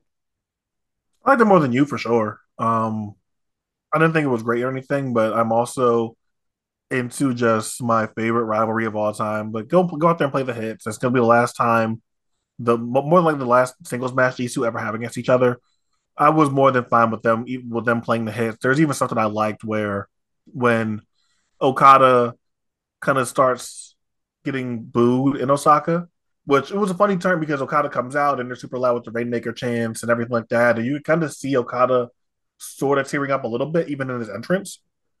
So for them to kind of turn on him and him embracing the boos, I thought was fun. And it's very much playing the greatest hits, but the crowd was into it. It's my favorite in ring rivalry ever. And for me, like even the post match was it was a cool post match and was like even kind of got me like Okada crying on the lion mark, uh, trying to like he just completely broke down there. It was cool to see. And has this match really delivered anything super high level since their stuff from Destruction in 2018 or even their G1 match from that year? No, of course not. That was the last great Okada Tanahashi stuff. But I still thought this was like a good match, and it's definitely elevated by the context of this might be the last time we see these guys wrestle each other this way and stuff like that. But I get you just kind of like being like uninterested in the match itself. Yeah. And I don't know, you're talking about embracing the booze. I mean, we're not even there yet. We have to wait until Okada gets to America before he really embraces the booze. Hanging out with Chucky T and Trent, you know he's going to be killing some brain cells. Um, and obviously, like I said, there's only two matches to watch on this card, so it was the next one, the IWGP Tag Team Title match, Bullet Club of Chase Owens and Kenta taking on Gorillas of Destiny. Clearly, match of the night. No, you know what was crazy about this match? And like you said, I'm sure you did not watch it. Kenta cut his hair and was actually bringing it, and seems like weirdly Kenta is trying to wrestle again, and not bad, right? Not, So, but so, like, so I have a question. go ahead. Have you watched any of the Kenta Defy World Title run? I have, and I What even can, well, saw yeah, Kenta what live can, what can in you the tell me tag team about? match with Hero. Yeah, what Not can you tell me? much. Not There's much. not Okay. much there. Yeah. Okay. I would not recommend going out of your way to like check any of it out. It was a lot of the same stuff that he was doing with the Never uh championship. Like not he's not putting anything extra into the Defy title reign. Um he's got the match with Luke Jacobs in that's in OTT, which I should have not even watched. I shouldn't have even given it the time of day to pretend like I care, but I did because I like Luke Jacobs and fuck, you know, again, like I said, fuck OTT. But yeah, like that was pretty solid. And otherwise, not a ton worth checking out. He hasn't had a lot of matches, so yeah, like I I'm saying just that like wouldn't. there's a 30-minute Yeah, Mark Haskins match that got done at the Electric Ballroom. it's okay. There's Yeah, a 34-minute Joey Janela match. nope. It's Jesus Christ. very bad, God damn. very bad. Yeah. He's just yeah, he's not doing anything in Defy that's worth watching. He's not really doing much in America in general that's worth watching. He had a few matches in Impact, right? Nothing good. The match with Josh Alexander was a substandard Josh Alexander match. Like I said, I saw him live in West Coast Pro. We watched it. We talked about it. It was good for what it was. It wasn't great. Had a match with Dom and AIW that like nobody talked about because there's no reason to. And yeah, but like here again, cut his hair, seems to be maybe back into it. He was working really hard, not just like work wise, but actually trying to tell a story. He was like teasing stuff and building things with Hikuleo. He wins the titles. It seems like either he really cares and wants to do something with Chase Owens, or he just actually like is excited about winning a main title and thinks like maybe they told him like we're gonna do something with you now, and he's like trying to get back into it. But like, yeah, he actually seems like he's trying, which was pretty interesting. That said, the match stunk on ice and was pointless because it had ELP in it, and everybody knows that ELP sucks dick. He's the worst. Um, Zack Sabre Jr. versus Bryan Danielson. Quentin, this is their what is it, fourth match against each other? Yeah, fourth match. Um, what did you what did you think about this storied rivalry that I tweeted it out, but it's like I just think it's so funny. And I said, you know, the legend of the internet, but what I really mean is like the legend that you built that I was a part of, where like everyone only knows or thinks about that first match, the 2 out of 3 falls match, which is funny because like even the people who know about that match now, just from you making the legend of that match, don't even really know about the match. They haven't watched it. They don't understand what happens. But like to the point where people don't even reference that they had a match in WXW. Yeah, the It's very WXW rare. match is really good.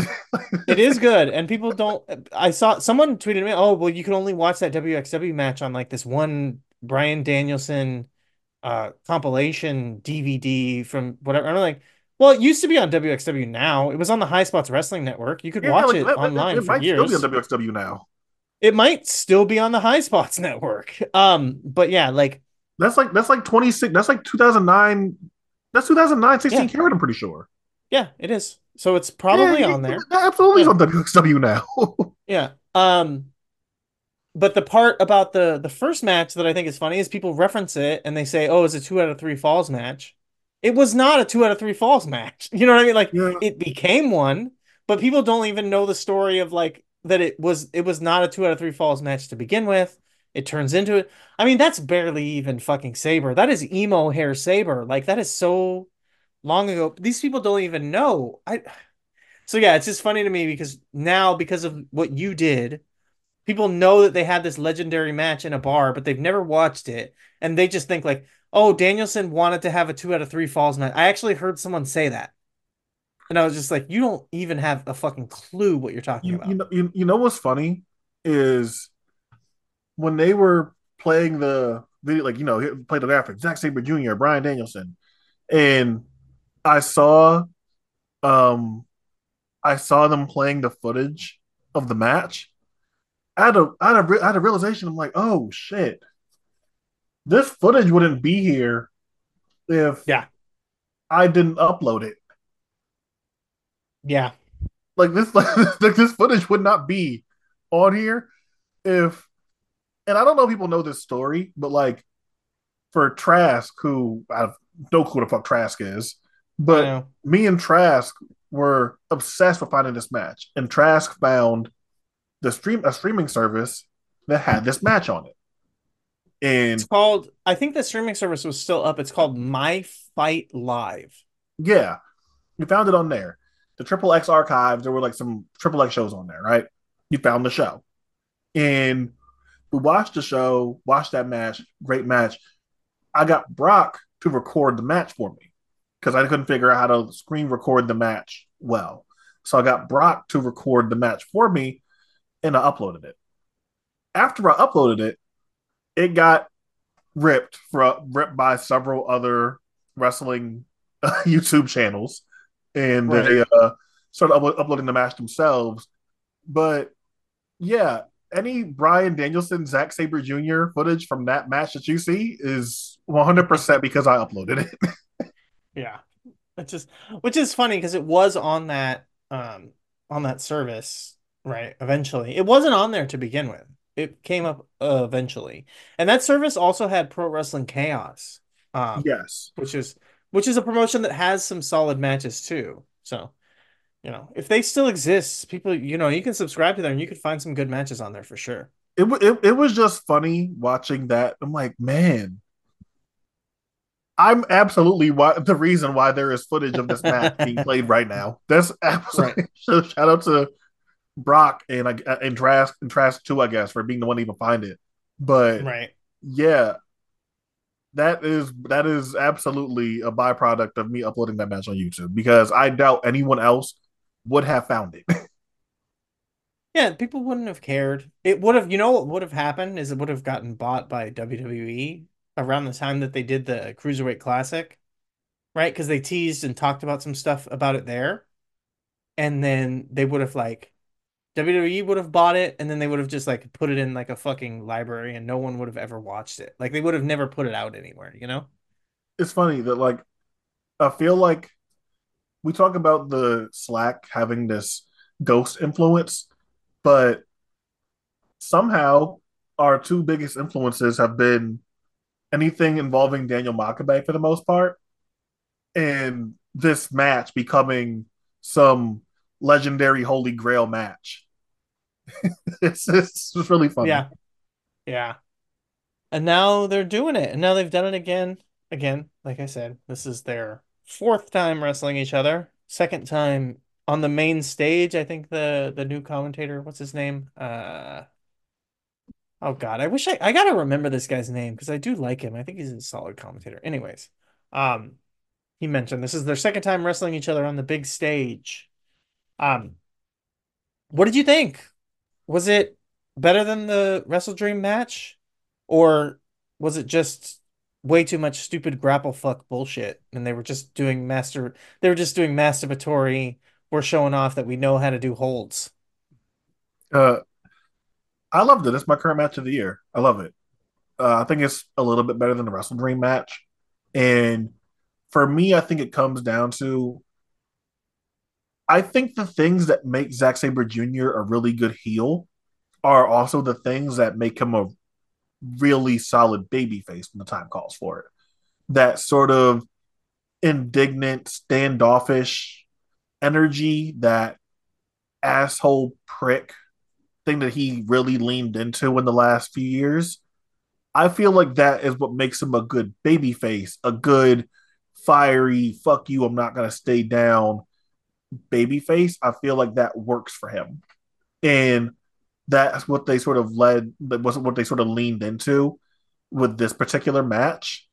It's one of the best Zach performances I've seen in a long time, just in terms of his selling and everything. It's a stellar performance from him. And yeah, these two are just great at executing all of these things. I love it. It didn't feel like it was 32 minutes at all. It was two of the best at that style of wrestling, being able to blend it seamlessly into the higher pace stuff towards the end. And it didn't feel like 32 minutes at all. I loved it. If someone prefers the Wrestle Dream match, I don't think that's a crazy take, but I love this match, and I think that's purely because I think I like babyface Zach more than some of our friends do. Sure. I can't argue with you on that. And I think that part of the thing about both these guys is I do think that um I think Danielson, especially now with the WWE run, is like kind of more memorable as a babyface. He's, when people think of Danielson, they think of babyface work. That's like kind of the aura. But similarly to what you're saying about Zach, but in reverse, is that I think his best work is actually as a heel. And we've been seeing it especially throughout this run. Um, I think it's incredibly disingenuous to try to point to the Blackpool Combat Club, run and try to say that like it's just so confusing. You can't tell what the heel face dynamic is. I just feel like when you're doing that, you're really being bad faith because I think anybody who's watching it can see what's happening and it's not necessarily their fault and it's also not necessarily a bad thing because it's executed so well, which is that the Blackpool Combat Club whip ass, Bryan Danielson and Moxley absolutely fucking own, and everyone wants to like them and cheer for them, but they're heels, and that's it. And they Yeah, don't really do, they're dicks. Like they're yeah, cool, but they just happen to be dicks. yeah, and they don't necessarily do like the Stone Cold thing. They don't do the anti-hero thing. They don't do any of that. They are pretty purely heels, and this people want to cheer for them and they like them. And that's about it. That's the only real gray area there because they wrestle like heels. And in this match specifically, Danielson wrestles like a heel and he kicks ass at being a heel. He's just so aggressive and violent. Um, and this is the stuff where, I made the joke about the grapple fuck thing. This is the stuff where you talk about two guys who are so good at this style or whatever, and it's like both of them, especially Danielson, is so goddamn good at, technical wrestling or whatever you want to say, that like it's not really like a technical wrestling match. Like Danielson is so charismatic, he's so focused on the story, and he's just so good at everything that he does that like it just feels like a wrestling match. Like it doesn't, when you really break it down, it doesn't feel like, oh, they were trying to do like a technical wrestling match. It's like, Yeah, no, no. they're just doing pure wrestling.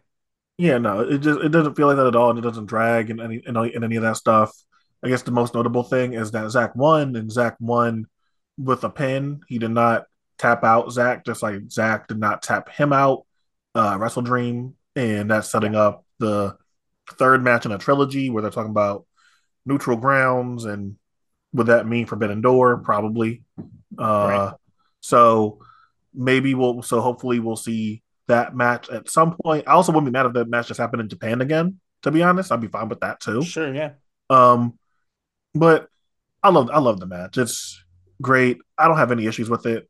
I even saw I think Joseph had said something about like when it's when you see Danielson versus anybody, it's hard to not look at this and see how good Danielson is, and then you look at the opponent and they're just not as good as Danielson, and it's like, I mean, like I hear you, but that's just kind of a hard thing to do when Well, we all agree that Danielson's the best wrestler ever. So even with me being a super Zach high man, yeah, like for the most part, even on Zach's best day, he's not as good as Bryan Danielson. But like Zach was really good here for what his role was. And I think that especially because Zach has hinted at it himself this year with the departures of Osprey and Okada, that Zach is probably in line for a major, major, major push. yeah. And he beat Danielson here. He has an upcoming singles match with Yuji Nagata on one of the New Beginning and Sapporo shows. Zach has won New Japan Cup and all that shit before. Maybe Zach wins it again. And would it shock you if after winning New Japan Cup that Zach actually won the belt? That I wouldn't mean, shock me. That wouldn't shock me very much either. So, it wouldn't. Oh, go ahead. so I think we're in line for a major Zach year in terms of his importance in New Japan. And I thought that he fulfilled his role well because ultimately, like Danielson's on the way out. And especially in New Japan, that match should be about Zach.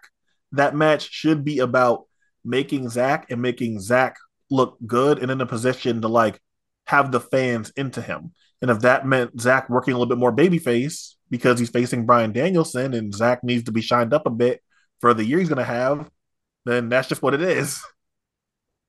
Yeah, no. And I didn't even finish the second part of my thought, and it's not, because you I just kind of forgot it, but like the idea that, as I was saying, that Danielson is the guy that like you think of as people think of naturally as a baby face, but he's better as a heel.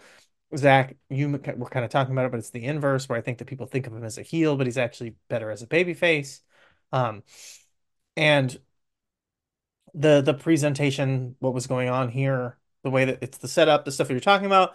And one thing that you didn't mention there, and obviously it's kind of being nice, but it's like something that I was kind of thinking about, talking about, formulating in my head as I was talking about the Okada Tanahashi thing and just how stale it feels, and I'm just checked out. And the idea that Okada leaving is probably best, if we're being perfectly honest, because there's almost nothing that really feels fresh with these same. That's like to the point where it's just like I can't even tell who's like, oh, is it because they're washed? Is it this and that? Or is it just because this roster has been the same for so fucking long that everything is so stale? Um, that Saber and Naito is one of the few matches that still feels really fresh when they do it.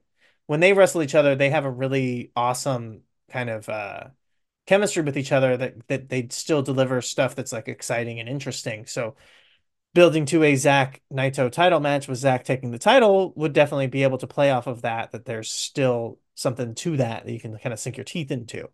Um, One more thing before we move oh on from god. this match, but I know you didn't mention anything, like you didn't really give your thoughts on the match yet. But Oh, I mean, again, it's it was funny listening to like the VOW podcast and listening to them like just be over the moon about the grappling and the realism and this is just guys being dudes and slapping on holds and all that stuff. And I get that not everyone does like works a style the exact same way, and that some people might work a style in a more accessible way. But it's just so funny to know that they were like the leading voices of the yes. anti Timothy Thatcher shit from 2016. And for them to be going so crazy over Zach and Bryan Danielson and saying, this is real pro wrestling. And if you don't, if you're not into this, then you're more into sports entertainment. And basically saying shit like that. And I'm like, oh, no fucking way.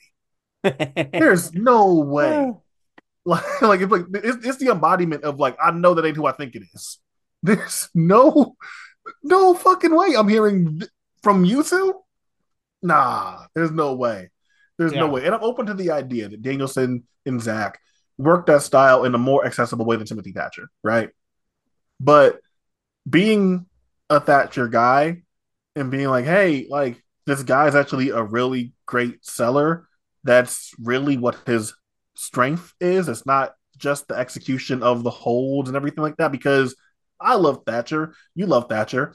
I don't think we call Thatcher like some fucking technical savant or some shit. That's not really the point of Thatcher. That's not No.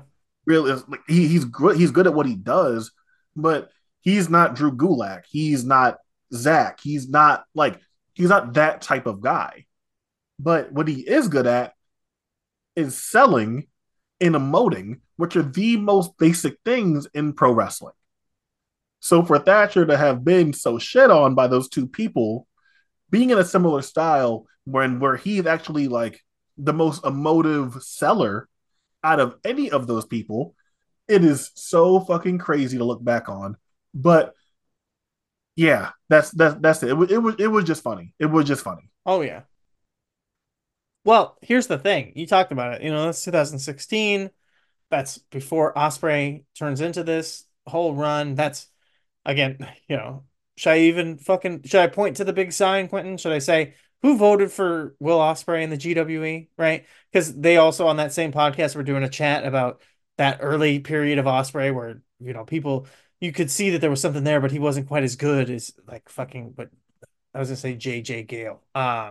he wasn't, quite as good as oh God, I can't think of the fucking guy. The Callum Newman. Callan Newman, right? Oh, Callan Newman is better than Osprey was at that age, this and that. Like, oh, that was at the age when I put Will Osprey on the GWE ballot and no one else did. Right?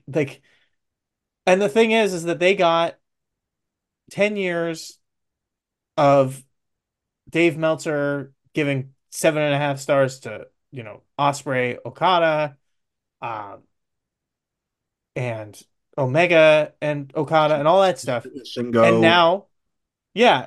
So now it's what it is it's funny because I just was hearing this recently, like the idea that you need the balance, you need the dark and light. It's like a quote thing from the Bible where it's like the God had given the people like manna from heaven and they had so much that they wanted meat. They prayed for quail meat and God said like I'll give you so much quail meat that you'll be, begging to not have it anymore, right? Um they've had 10 years of getting what they wanted and it's all of this fucking high spots bullshit that doesn't make any goddamn sense for the most part. And like some people are very good at it and can give you interesting matches, but basically the fact that now wrestling has become all this and now they're actually appreciating the stuff that they were talking shit about 10 years ago because they got 10 years of getting everything they wanted constantly. And it's just, Because if you remember, like even back during those years where I thought Zach was arguably the best wrestler in the world for a 3 year stretch from 2016 to 2018. You're a podcast psycho, so you probably remember. Even back then, they weren't like super big Zach people. no, Like they would mention Zach or whatever, but Zach is not someone that like got taken seriously by a lot of people as a wrestler of the year type of guy on that side of things. right. Yeah. And it's just like I said, it is just really, really, really funny that I guess we're at a point now where I guess we appreciate pro wrestling again. I don't Yeah. know. Well, that's my So, point. They got burnt out on getting what they wanted for 10 years and now they're real. And, like you could say whatever you want, but like the meme wrestling and all that stuff, like it all comes from the same shit. It all comes from this. And they got so much of it that they're fucking full and now they want to go back to the stuff that we were heralding the whole time. No, that's fine. It's good. I'm happy because this match ruled and if more people are going to talk about it, if this match is going to end up winning the Voices of Wrestling match of the year thing, maybe it's pretty early, but we'll see. That's good. It's good, but it is it yeah, is and like exactly that. I'm saying this, and you are too. Is I'm a guy where as much as Timothy Thatcher and Walter and Zach and Kiyoshi Tamura and Volkan and Yuki Ishikawa and Daisuke Ikeda are going to be on my GWE list. Kenny Omega and Yeah. Kazuchika Okada and Will Ospreay are probably going to be on my GWE list. Like, so none of this is coming from a place as if I have a side, but it was Yeah. so funny to listen to them like talk about, oh, these people, they're just not open to the other side of wrestling. I'm like, motherfucker, there's no way. You of all people, you of all people cannot be the guy saying this right now. Right. Well, it's even so funny because it speaks even like what I was saying there, and it's a thing that I mentioned when I was talking about Riddle and like Riddle becoming a WWE guy. I was mentioning that a couple of weeks ago. Like for them to be like, oh, you're into the sports entertainment thing. You're in, and WWE has turned into it's the same thing. It's 10 years of high spots wrestling becoming the norm to where even now WWE is like a high spots wrestling company, right? And like, yeah, it is just like you're fucking sick of it. So now that's not the thing anymore. Now just basic, grounded wrestling is the thing. It's cool again. Yeah, whatever. Again, it's fine. I take the long view, just like you do, where it's like I like all of it when it's done properly. When it's done well, it can be good no matter what. Um, and it's, kind of speaks to what I was saying about the match with Zach and Danielson. Like Danielson is at the point where, again, the kind of wrestling that he's doing, reminds me of like um O'Connor. Like I don't think of him as a technical wrestler. I just think of him as a wrestler. And that's the real throwback to, the golden era 60s, 70s wrestling. It's not it's not Osprey and Oku. It's Bryan Danielson being able to give you a match that wouldn't look out of place in any time period. There's some stuff that obviously is a little bit updated because it's kind of got the MMA thing that maybe didn't really exist back then.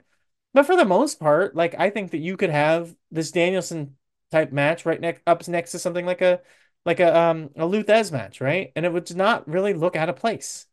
Because it just feels like wrestling. It doesn't feel like technical wrestling. It doesn't feel no, it just feels like a wrestling match. I thought it was Yeah, like can you tell phenomenal. that it's more perform Yeah. like that it's still more performance art than something like Luthaz era where they were trying to make it seem like it wasn't as cooperative? Sure, but like at its core, it's like is this really anything all that different than what you would have seen like the Gotches or Thez or Hackenschmidt or Vern Gagne or Billy doing? Yeah. No. No, this is just it's just pro wrestling. And it yeah, it was perfect, phenomenal, executed insanely well. It could probably be my match of the year. I don't think you know, I quite decided on that, but I could definitely see it. I could definitely agree with you on that. Um, but yeah, it's definitely in the conversation, you know. Main event, this is a lot, over an hour long. Is it 10 man? Yeah, 10 man steel Yeah, cage 10 people. match. Yeah, 10 people. War I don't know Games. why Okan is not in it, you He know, was in the but match whatever. earlier. He was tagging with Callum Newman earlier in the show. Okay. Yeah, I mean, I don't know why, Still, I think why is he, he not in it? yeah, yeah, Yeah, I don't know. I feel like the story, like obviously there's Osprey, David Finley, then you have the Catch 2 uh guys, and them being directly paired off with like Maloney and Clark, yeah, and even Cobb and Coughlin have had a story. right. So yeah, I'm not. I would have liked to see Ocon in it, but it kind of makes sense. I think. I guess if you're trying to say like it's all your odd man out are Gabe Kidd and Hanare, I guess they kind of match up. I don't And know. and, I'm and, just and not even they're not even odd men out. They had a match on a Korakuen show, like where they ended in a double yeah. knockout. So Okay. Yeah, I guess that makes sense then. everyone's been mostly Yeah. paired off, other than Ocon, really. Yeah. Yeah. Okay. I guess I get it. I look at it and I go, okay. And this was honestly on my initial viewing, and I said it's an hour long. It's over an hour long, and I've watched it more than twice. More than twice. Yes.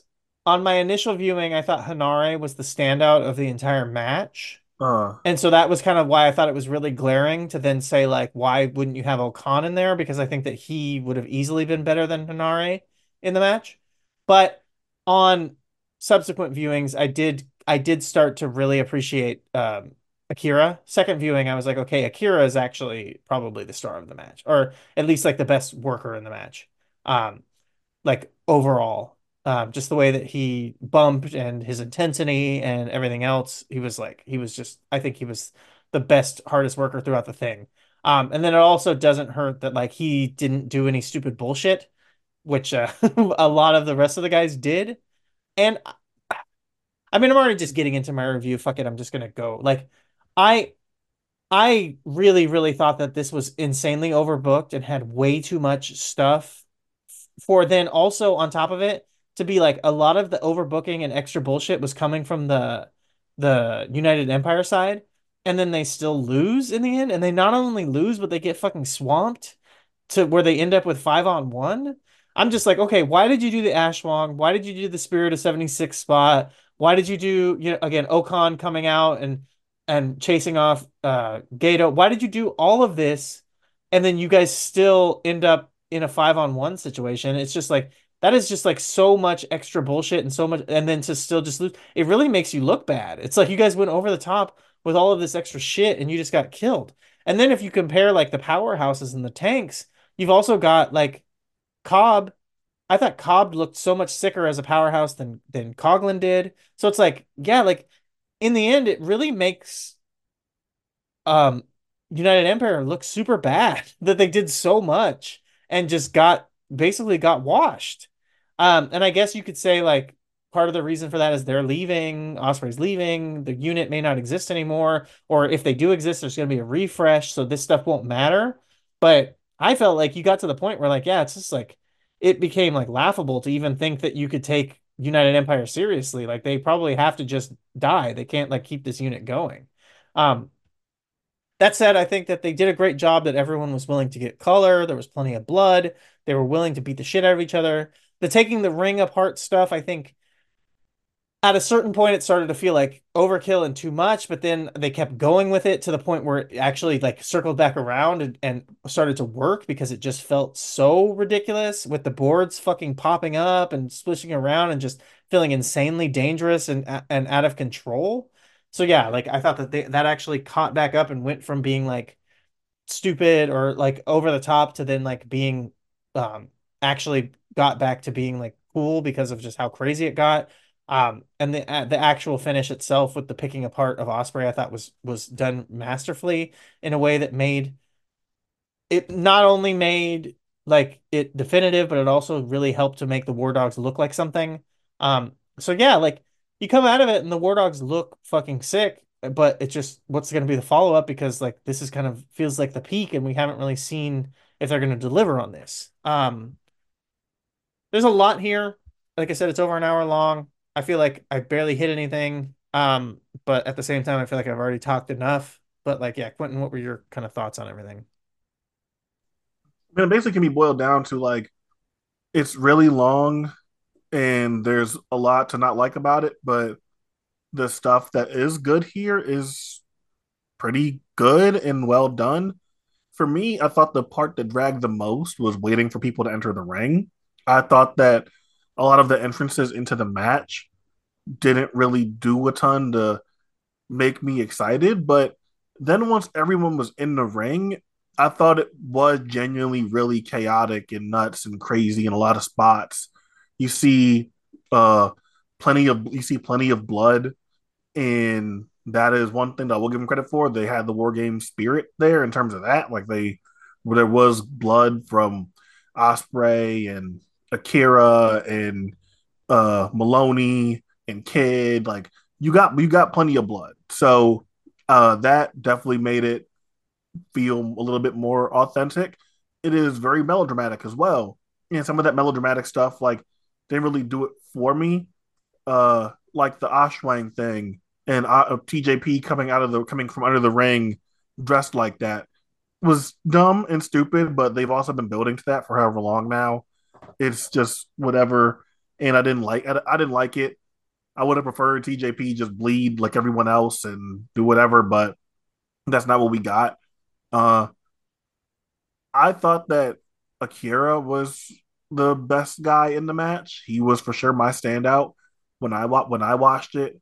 I probably would also give some credit to Gabe Kidd as well, but I feel like everyone mostly kind of did what they were supposed to do there and like looked really good. On, It's sorry, while you're on that, I do want to point out one, and I agree. I obviously, like I said, I got there and I agreed with you that like it was actually Akira and Gabe Kidd clearly, but another I think maybe underappreciated, under heralded performance on the War Dogs team, and especially speaks to when you're talking about the blood was Maloney. I think yes, that Maloney's blade job and selling towards the end, I think really added something because the rest of the War Dogs were all kind of gloating and taking their like their moment in the sun, but he was the one member of the team who at the end was kind of really selling fatigue. yes. So no, I thought I really think that most of the guys in here did a pretty good job. Like I don't think this is a bad match at all. Now, if someone hated it because it is super long and melodramatic in a match like this doesn't need to go that long, and you just were not interested and bored and the spot's nothing for you, I totally get it. I had fun with this match for the most part. It's not great or anything, but it did enough that I want a match like this to accomplish with the spots and the weaving of stories and stuff like that. That it was serviceable for me, and I thought it was good.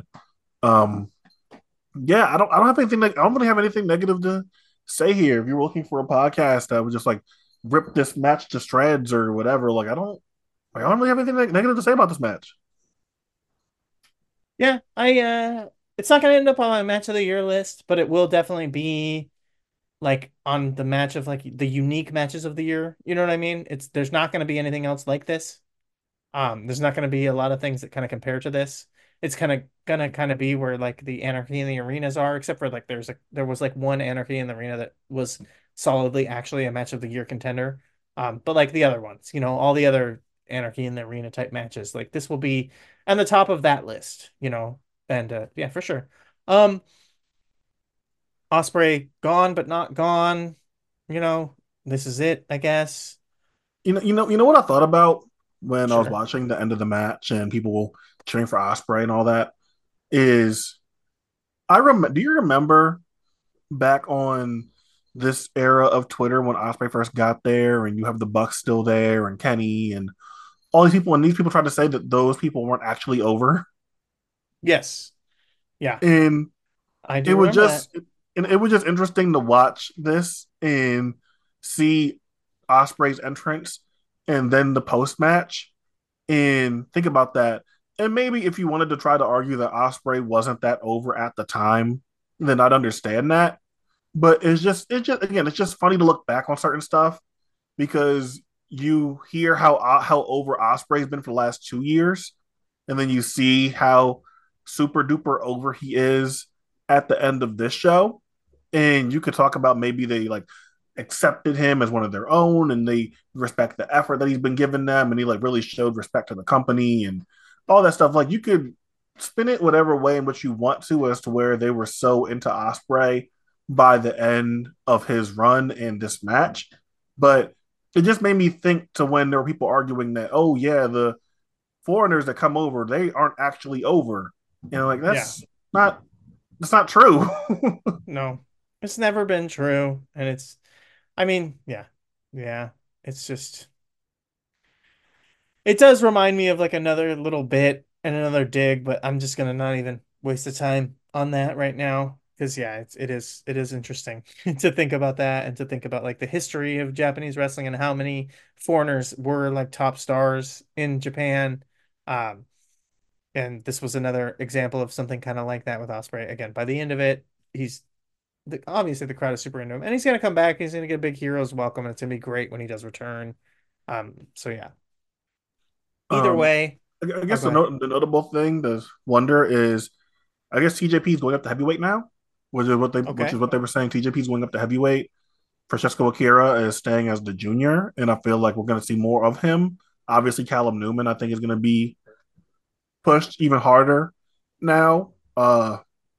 Now the thing that I do wonder is is Riddle coming in to be the leader of United Empire, or are they going to push Cobb? It's that's an interesting one. And it's so funny because I feel like I was the first person to say that. I even said it on the podcast, and then now I'm hearing it being said in other places and not just being like, oh, maybe, but like people saying like, oh, like a lot of people are saying this and it's going around. Like, yeah, like I said that from the beginning, and I do think that there's still a good chance that we end up seeing Riddle ending up in the leader role of this group. I think it would make sense. I could also see pushing Cobb. I think maybe you push Ocon, and that's why he's not in the match, as I talked about from the beginning. Right. Because True. True. if you True. look at it, then Ocon is now still he's Ocon is still there for sure. Yeah. and he's clean, right? Because he Mm. wasn't in this match where they got fucking just washed, right? So he doesn't Yeah. have any of this stink on him. So yeah, I could see it just they go with Ocon, but I honestly do think it's just gonna be Riddle is gonna come in and be the leader of the group. And I think that's not a bad thing necessarily. But Yeah. that'd be my main prediction. It's gonna be one of those two things, and if I was going to pick just one, I'm gonna go with Riddle. Okay. Yeah. That's Yeah. yeah, another thing. I guess in the wake of Okada leaving, I've still been curious what happens with Chaos. Is Chaos finally dead? Are we finally free? That'd be good. Like, or are they just gonna do like something where Shota Umino is now the leader of Chaos or some shit? Like, I don't know, but Chaos should end, right? Yes. I think that they should just drop it and be done with the whole chaos thing. Because yeah, there's nothing left. There's nothing left to do with that unit, and it's really barely been a unit for a long time now at this point. Um, I don't know what you do with like Bishamon, and really that's it. Like I feel like Bishamon's the only like chaos thing that is left. Yo is there. If you Sure. thought anything was left of Yo, Sure. I mean, yeah, I don't know. You could stick him anywhere. Yeah. They could do Akira and Yo as the junior tag team, right? Yeah. But yeah. Yeah, I don't yeah. TJP going heavyweight doesn't It feels like it doesn't really make sense. He's so small. No, whatever. Well, Um, I okay. think that's it though. I th Yeah, I think that's it. Um, yeah, otherwise I don't have anything else left. Quentin, feel free to close it out for the evening. Of course, you can follow me on Twitter at QT_Moody. You can follow Tim at ROH Dutch. You can follow Violent People at Violent_People. If you're feeling so kind, you could donate to us on coffee. And if you specify what you are donating for, if you decide to donate on coffee, I will write a review of whatever match you have specified. If you were specifying that this is in response to Quentin's declaration, he will review XYZ for like if it's donated, then I will do it. I should probably set a barometer of the price or whatever. But yeah, I'm willing. If there's interest here, I will introduce a thing where I write a written review of a match on the Violent People website, and that will be how you get me to write written words. Otherwise, thank you all for listening and hope you hear next time. Candlesticks in the dark, visions of bodies being burned. Candlesticks in the dark, visions of bodies being burned. Candlesticks in the dark, visions of bodies being burned. Candlesticks in the dark, visions of bodies being burned. The hook gon' be what it is, the hands off. The retribution for what you took from the man. Got blood on the rust, God bless the red earth. The dead man walks the tongue bridge, a bridge, the time space, the boot, the concrete, the project undone. They juking, major look, you can't see it. The mob built the walls, the streets bleed sweet syrup, the bees love it. They coming on a swarm and they raining on your college ass disco. Get your collar turned up in your freshest attire. Get your bitch womb ready, cause this baby gon' be fire.